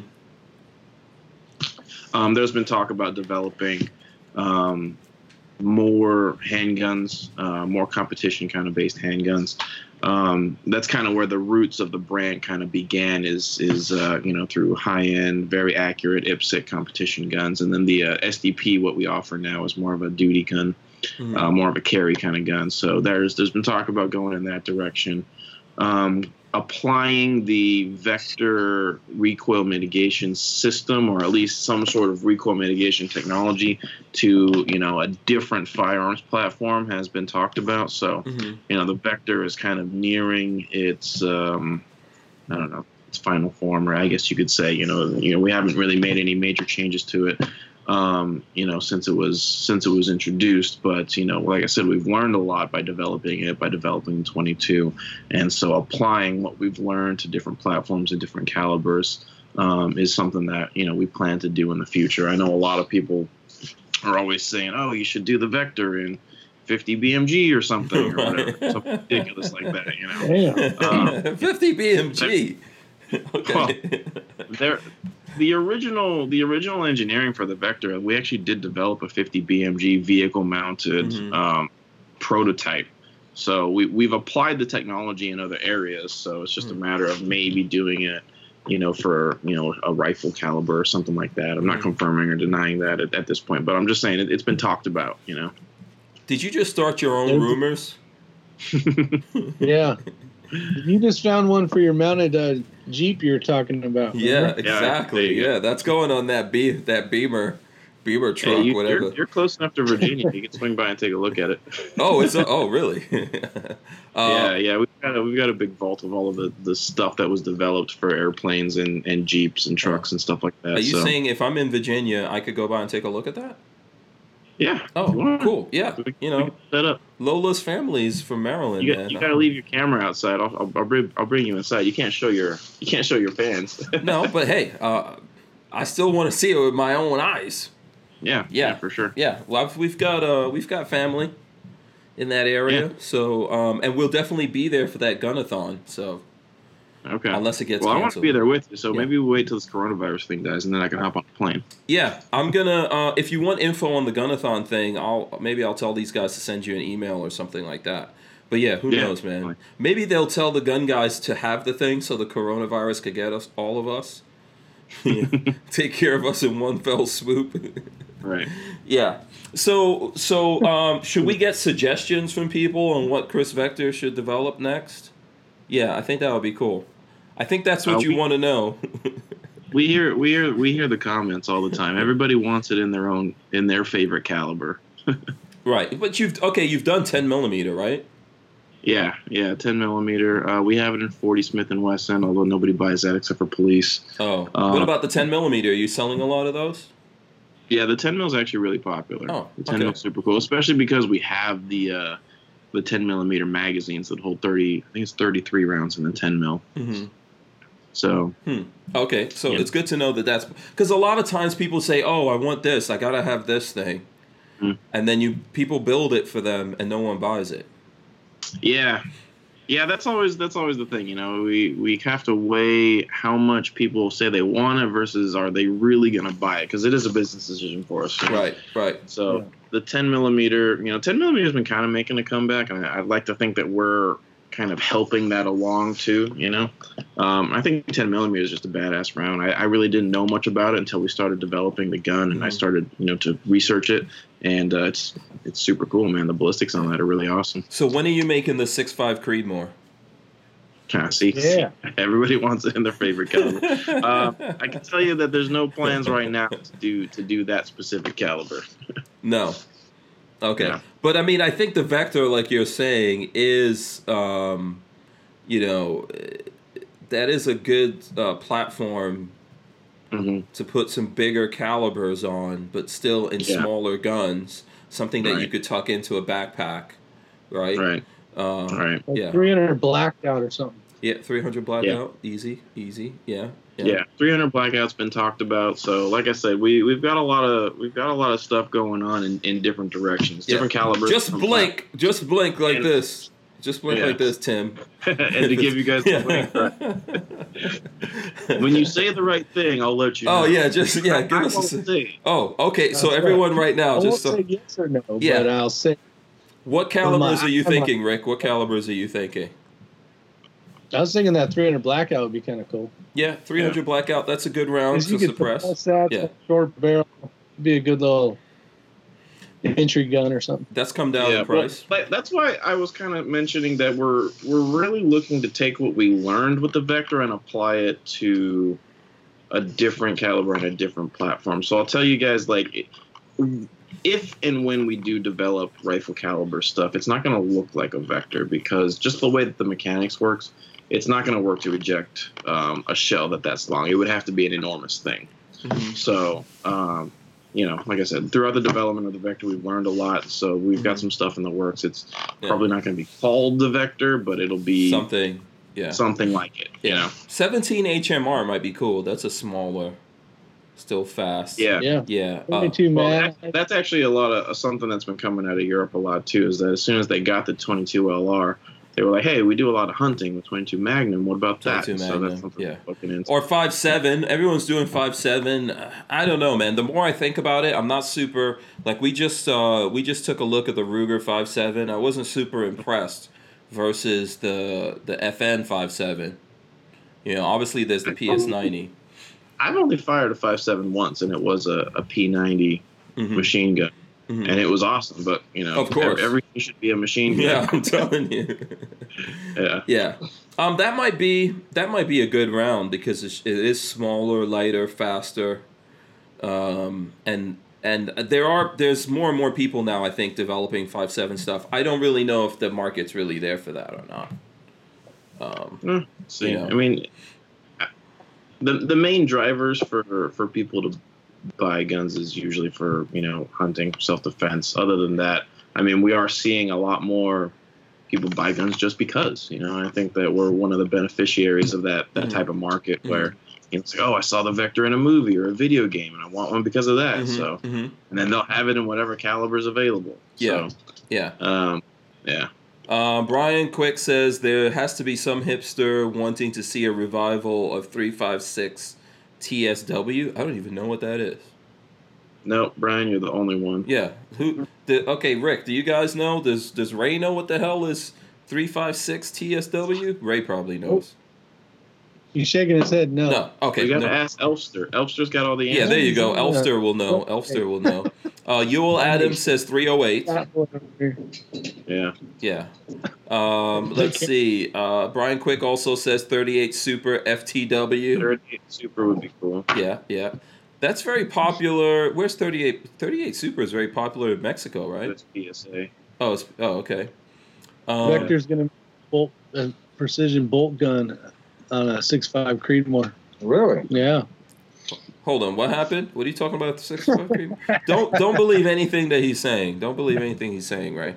I just wanted his eyes to perk up. I told him they're making a precision bolt gun in a 6.5 Creedmoor. Yeah. When is Chris Vector going to make a bolt gun, Tim? That's got to be years down the road. Yeah. We're probably better off buying a bolt company because we don't have any expertise in that at all. If you really want to be sci-fi, go make a bolt gun. Yeah, that's how you do it right there. You guys, Chris Vectors are still in a lot of movies. Is that like the biggest marketing tool for you guys, being in movies, TV shows? I don't want to say it's like a marketing tool. It's definitely something that we welcome. It's we make the Vector available. We work with like I said, ISS. A lot of movies are made obviously here in California, and so prop houses, the big prop houses that existed before a lot of the gun rules came into effect, have all of the old permits for machine guns and stuff like that. So ISS is one of the bigger ones, and Hand Prop is another big one out here that supplies most of the guns to most of the movies you see. Yeah. So we have a good relationship with them, and we get them parts and stuff when they need them, and they're able to manufacture the guns when they need to. So it's a cool thing, but just because the prop houses have it doesn't necessarily mean it's going to end up in a movie. So it's just kind of it just kind of depends. We don't pay for that kind of advertising, and we don't pay movies to use our stuff. If the creative direction of the movie requires something that looks sci-fi, it's usually the prop house that will suggest something, and then the director, whoever, will make the call. Or if they already have a particular gun in mind for a particular character, then that's kind of how it goes. Yeah, if it was written in the story. We've had Larry Zanoff from ISS on the show. Oh, okay. Yeah, and I've been out to Independent Studio Services. Amazing. Yeah. Got a great collection of guns. If you're a gun guy and you walk into that place, you're gonna lose it. Mm-hmm. Yeah. That's the biggest. Is that the? They probably have the most guns in America, right?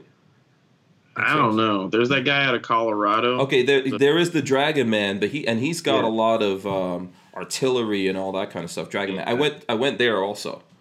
ISS probably has one of the biggest gun collections in California. Yeah. At least. Yeah. They've got tons. They've got warehouses packed with airsoft, non-functional guns altogether, actual guns.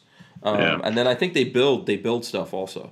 Yeah, they're a manufacturer as well. Mm-hmm. But like I said, the ISS has been around for decades, and so the permits that they have. I remember talking. You guys remember Richard Ryan? He used to do YouTube a couple years ago. He was making videos out of California for a while, and he was trying to get all of the permits for his explosive whatever, and then in manufacturing and suppressors and stuff like that. And the way California works, in addition to your federal stuff, California DOJ requires you to duplicate that paperwork with the DOJ. Mm-hmm. And it took him years to get it, to the point where he doesn't even really do gun videos anymore, so it's not really useful to him. But ISS has all those permits, and so they're one of the few places in the entire state that can have suppressors, that can have machine guns and whatnot. Mm-hmm. Let's see. Okay, we've got some feedback on this 356T thing. Let me see if I can. All right, I'll get this up here for you guys. 356 is a Smith & Wesson developed cartridge. Did not catch on. That's from CloverTac.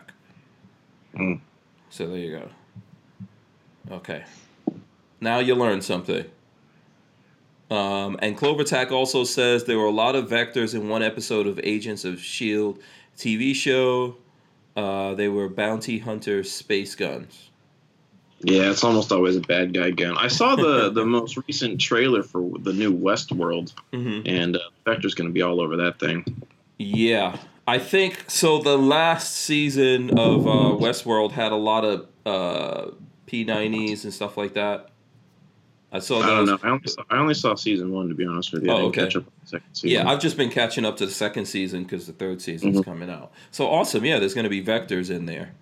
The vectors in a lot of guns that you wouldn't recognize either unless you were a gun guy, because they usually dress it up with a body kit or something like that. Like Cable's gun in Deadpool 2, it barely looks like a vector because it's got a Thompson stock and a 203 and other stuff on it. Yeah, so this is from John Voorhees, and he's a younger guy. He says, movies and video games are what help me pick out the guns I want to buy and shoot. Boom, there you go. That's true. And my kids know everything. They think they know everything about guns, and they play a lot of video games. Because they use it in Call of Duty. Yes, exactly. You know, so they're always trying to tell me how I'm saying something wrong or whatever. So, yeah. Let's see what else we got here. So CloverTac says the largest private collection in the country is the J.M. Davis Museum in Oklahoma, but that's a private collection and museum too. So there you go. And let's see. Someone's talking about 357 SIG. Do you make a 357 Vector? Okay, so we actually did begin the development of a 357 SIG Vector, but it never got completed. Okay. And because the demand really wasn't there. Yeah. Round's expensive. Yeah, it is. Yeah. But that's another one that's really cool. Once you learn about the ballistics and how hot it goes, it's a neat round. Yeah, yeah. I wish that someone here would have come up with the round that you guys are developing. Come on, man. You know, you guys have to come up with something. Maybe, are you working on a railgun? You know?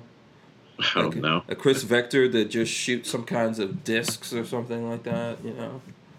Bolts of lightning. Yeah. You should be work with Elon Musk and help him instead of that stupid flamethrower thing that he did. That was quite frankly embarrassing. But he sold shoot some lightning. Yeah, but he sold a lot of those. You know, if that wasn't a scam, I don't know what was, but that was pretty funny. Did you see the flamethrower that?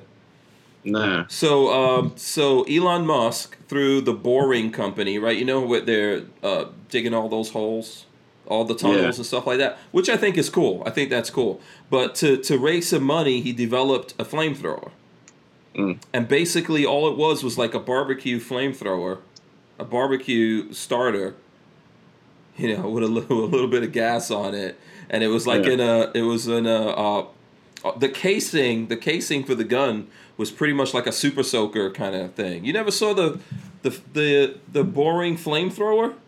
No. Oh, okay. Yeah, you gotta look that up. Here, I'll throw if you folks out there haven't seen that thing from Elon Musk. Put a link to it. Yeah. Actually, here, let me pull this up real quick so I can put this in the chat here and that you can take a look at this. It's really insane what. Yeah, that guy's got a lot of crazy ideas. No, this was just a straight up fake flamethrower. Oh, it wasn't even real? No, he says he called it not a flamethrower, but still sold it for a ton of money. Oh, here we go. Okay, this is from the company. I'm gonna send you this so that you could I'll put this in our chat so you can take a quick look at this. As a gun manufacturer, I want to know your professional opinion on this and, you know, what you guys think about it. But here, I'll throw this up here for everyone that's watching too so you can see what we're looking at here. The Boring Company.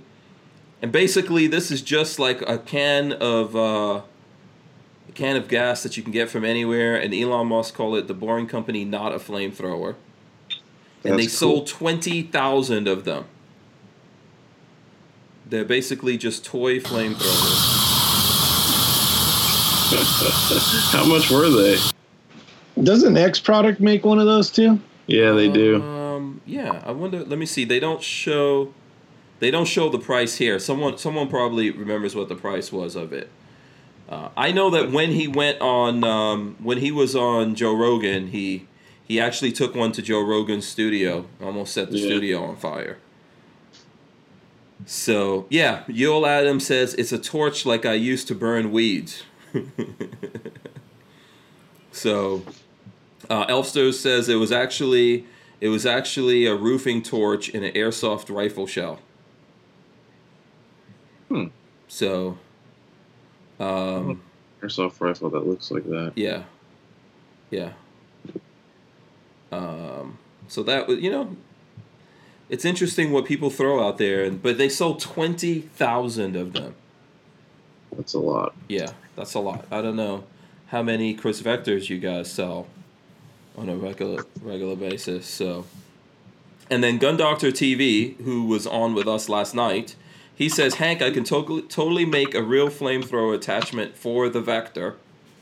And by the way, so Gun Doctor TV, he has a video where, have you been looking at the Mandalorian series? No, I don't have Disney Plus. Oh, okay. You're not nerdy enough, man. I thought you'd be way more nerdier. But and I race cars, dude. I don't know. That's true. I know you're too macho. Yeah. Anyway, so the Mandalorian series, he has this gauntlet flamethrower in there. That's not even real. But Gun Doctor TV made a real gauntlet flamethrower, and he has a video that he posted up of him flaming a Baby Yoda. What's the effective range of that thing? I don't know what the effective range is. I'm just surprised. You know, he's from Kentucky. I'm surprised he didn't. I'm surprised he put his hand on. Yeah, exactly. I'm surprised he didn't burn himself to a crisp. I saw a video of some dude that made I guess it was like an Iron Man flamethrower or something, or maybe it was the Mandalorian one. Oh, okay. But yeah, that didn't go well for him because he ended up burning half his body. No. That wasn't Gun Doctor TV. He still has all his parts. He still survived. Luckily for him. All right, listen. I won't. We're at 9:00. I don't want to keep you going here because I know you're still at work. I'm gonna start to wrap. It's been a fun conversation, man. I don't know if you had fun or not. Oh yeah, totally. We did. This is super cool. Yeah, we had fun harassing you from my point of view. Let's do this. I'm going to get everyone here to tell the folks who are watching or listening to us how they can follow, keep up with them. I'll start with Rick and Ray over there. I don't know if Ray's still over there or not. But Rick, you can tell the folks out there. Oh, there he goes. There's Ray. Come on. Come on over. Check it out. Is Your Six Covered is the channel name with the letter 6, or the number 6, I should say.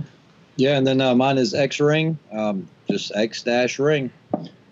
Awesome. There you go. And Tim, how can the folks out there that want to keep up with Chris USA, how can they follow you guys? If someone wanted to communicate with you, ask questions, what's the way for them to do that?